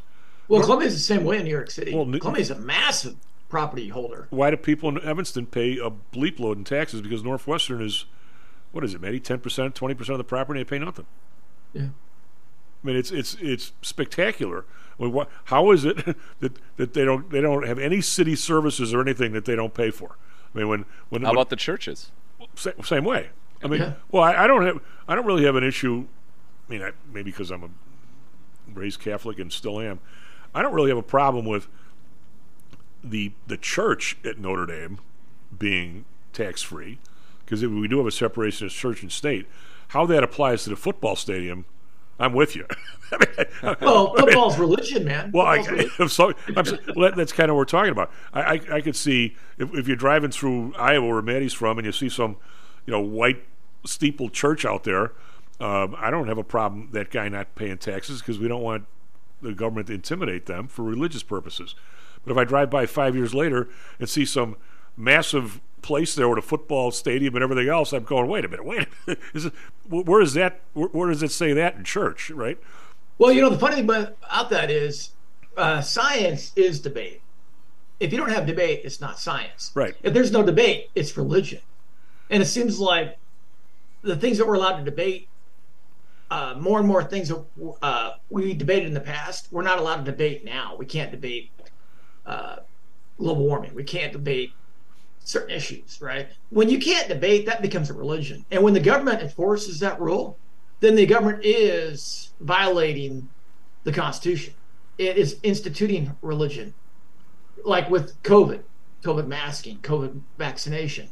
You couldn't debate it. You couldn't debate it on social media. So that became a religion. So when there is no debate, it is religion. And when the government encourages the zero debate, the government is imposing a religion on us. Well, I don't disagree with that. I mean, maybe, and even if something is a nonprofit, there's sort of no test. Yeah. Like, for instance, we had somebody on a while ago, Manny. We should have maybe them back. We had somebody on from the Chicago Food Depository, and one of the ladies who used to come on the show once in a while, Robin, who's down in New Jersey. She was in Chicago. She went on the board of the Chicago Food Depository, which is a nonprofit organization. But I said, Robin, how the hell did you pick that place? And she goes, I went through every one of them and saw how much of the money people give them goes to wherever it's supposed to go. And they were like the only place in the over 90% number. Some of these places only 30-40% makes it to wherever it's supposed to go. The rest of it's gobbled up. The rest of it's salaries, probably. Right? Yeah, it gets gobbled up by, I'll use the term overhead. So those guys, I mean, I could probably see why you're not charging them property taxes for the warehouse where you deliver food in there and they immediately turn around and deliver it right back out. But if they didn't do it, the city'd have to do it, right? Their feed. What they say? The guy said he fed maybe 220,000 people a day or some massive number. And they do all the food kitchens. They all that. So I could see that. But if you had some firm where 90% of the money stayed in house and 10% went somewhere, if you could find some guy in the street to hand it to, well, that 90%, I'm not so sure I want to give those guys free property and everything else. I don't know where the cutoff would be, but the fact that there's none seems a little weird, doesn't it? Yeah. I mean, you can't tell me that, much I like to beat on him because it's my play, you can't tell me that Notre Dame isn't some sort of a for-profit operation. Yeah. I mean, really? Their football program definitely is. Well, sure. Then they say, but that's also religion, so it's okay. Well, then they say, no, we're going to spend that for the girls' fencing team. Oh, really? Yeah. Or they're going to pay for inter-hall athletics. They're going to pay for this. It's all in the same budget. Yeah. But we don't. But what we're talking about, a lot of this stuff is a constant little barrier to what's happening, and that's why the Fed, in my opinion, they can't allow the money supply and stuff to do what it did, because it's not even, and it'll never come back.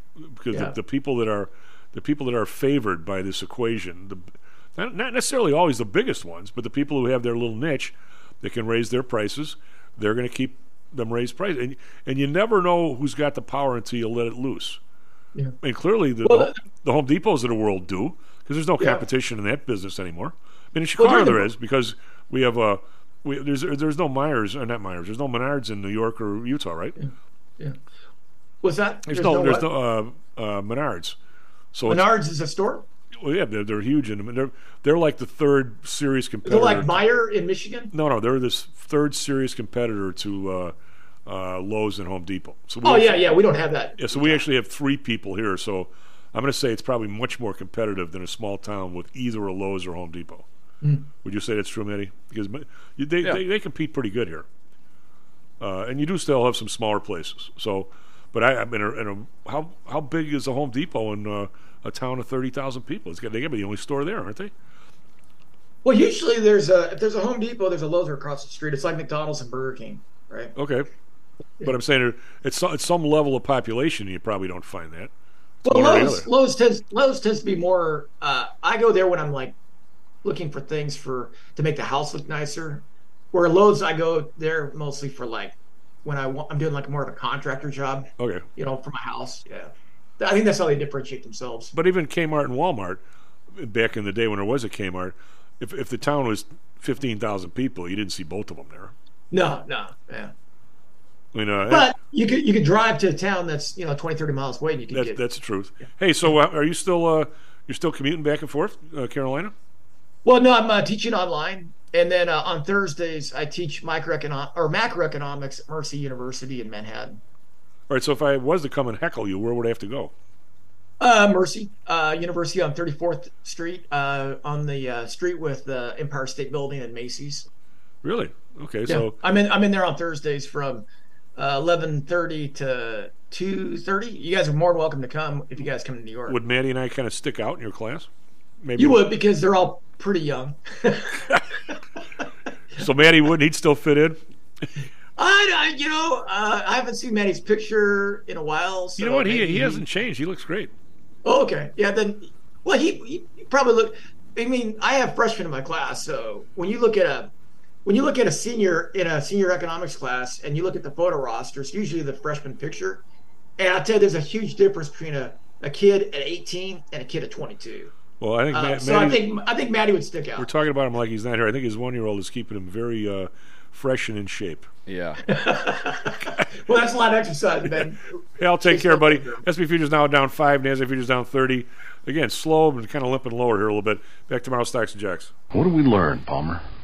I don't know, sir. I don't know either. I guess we learned not to do it again.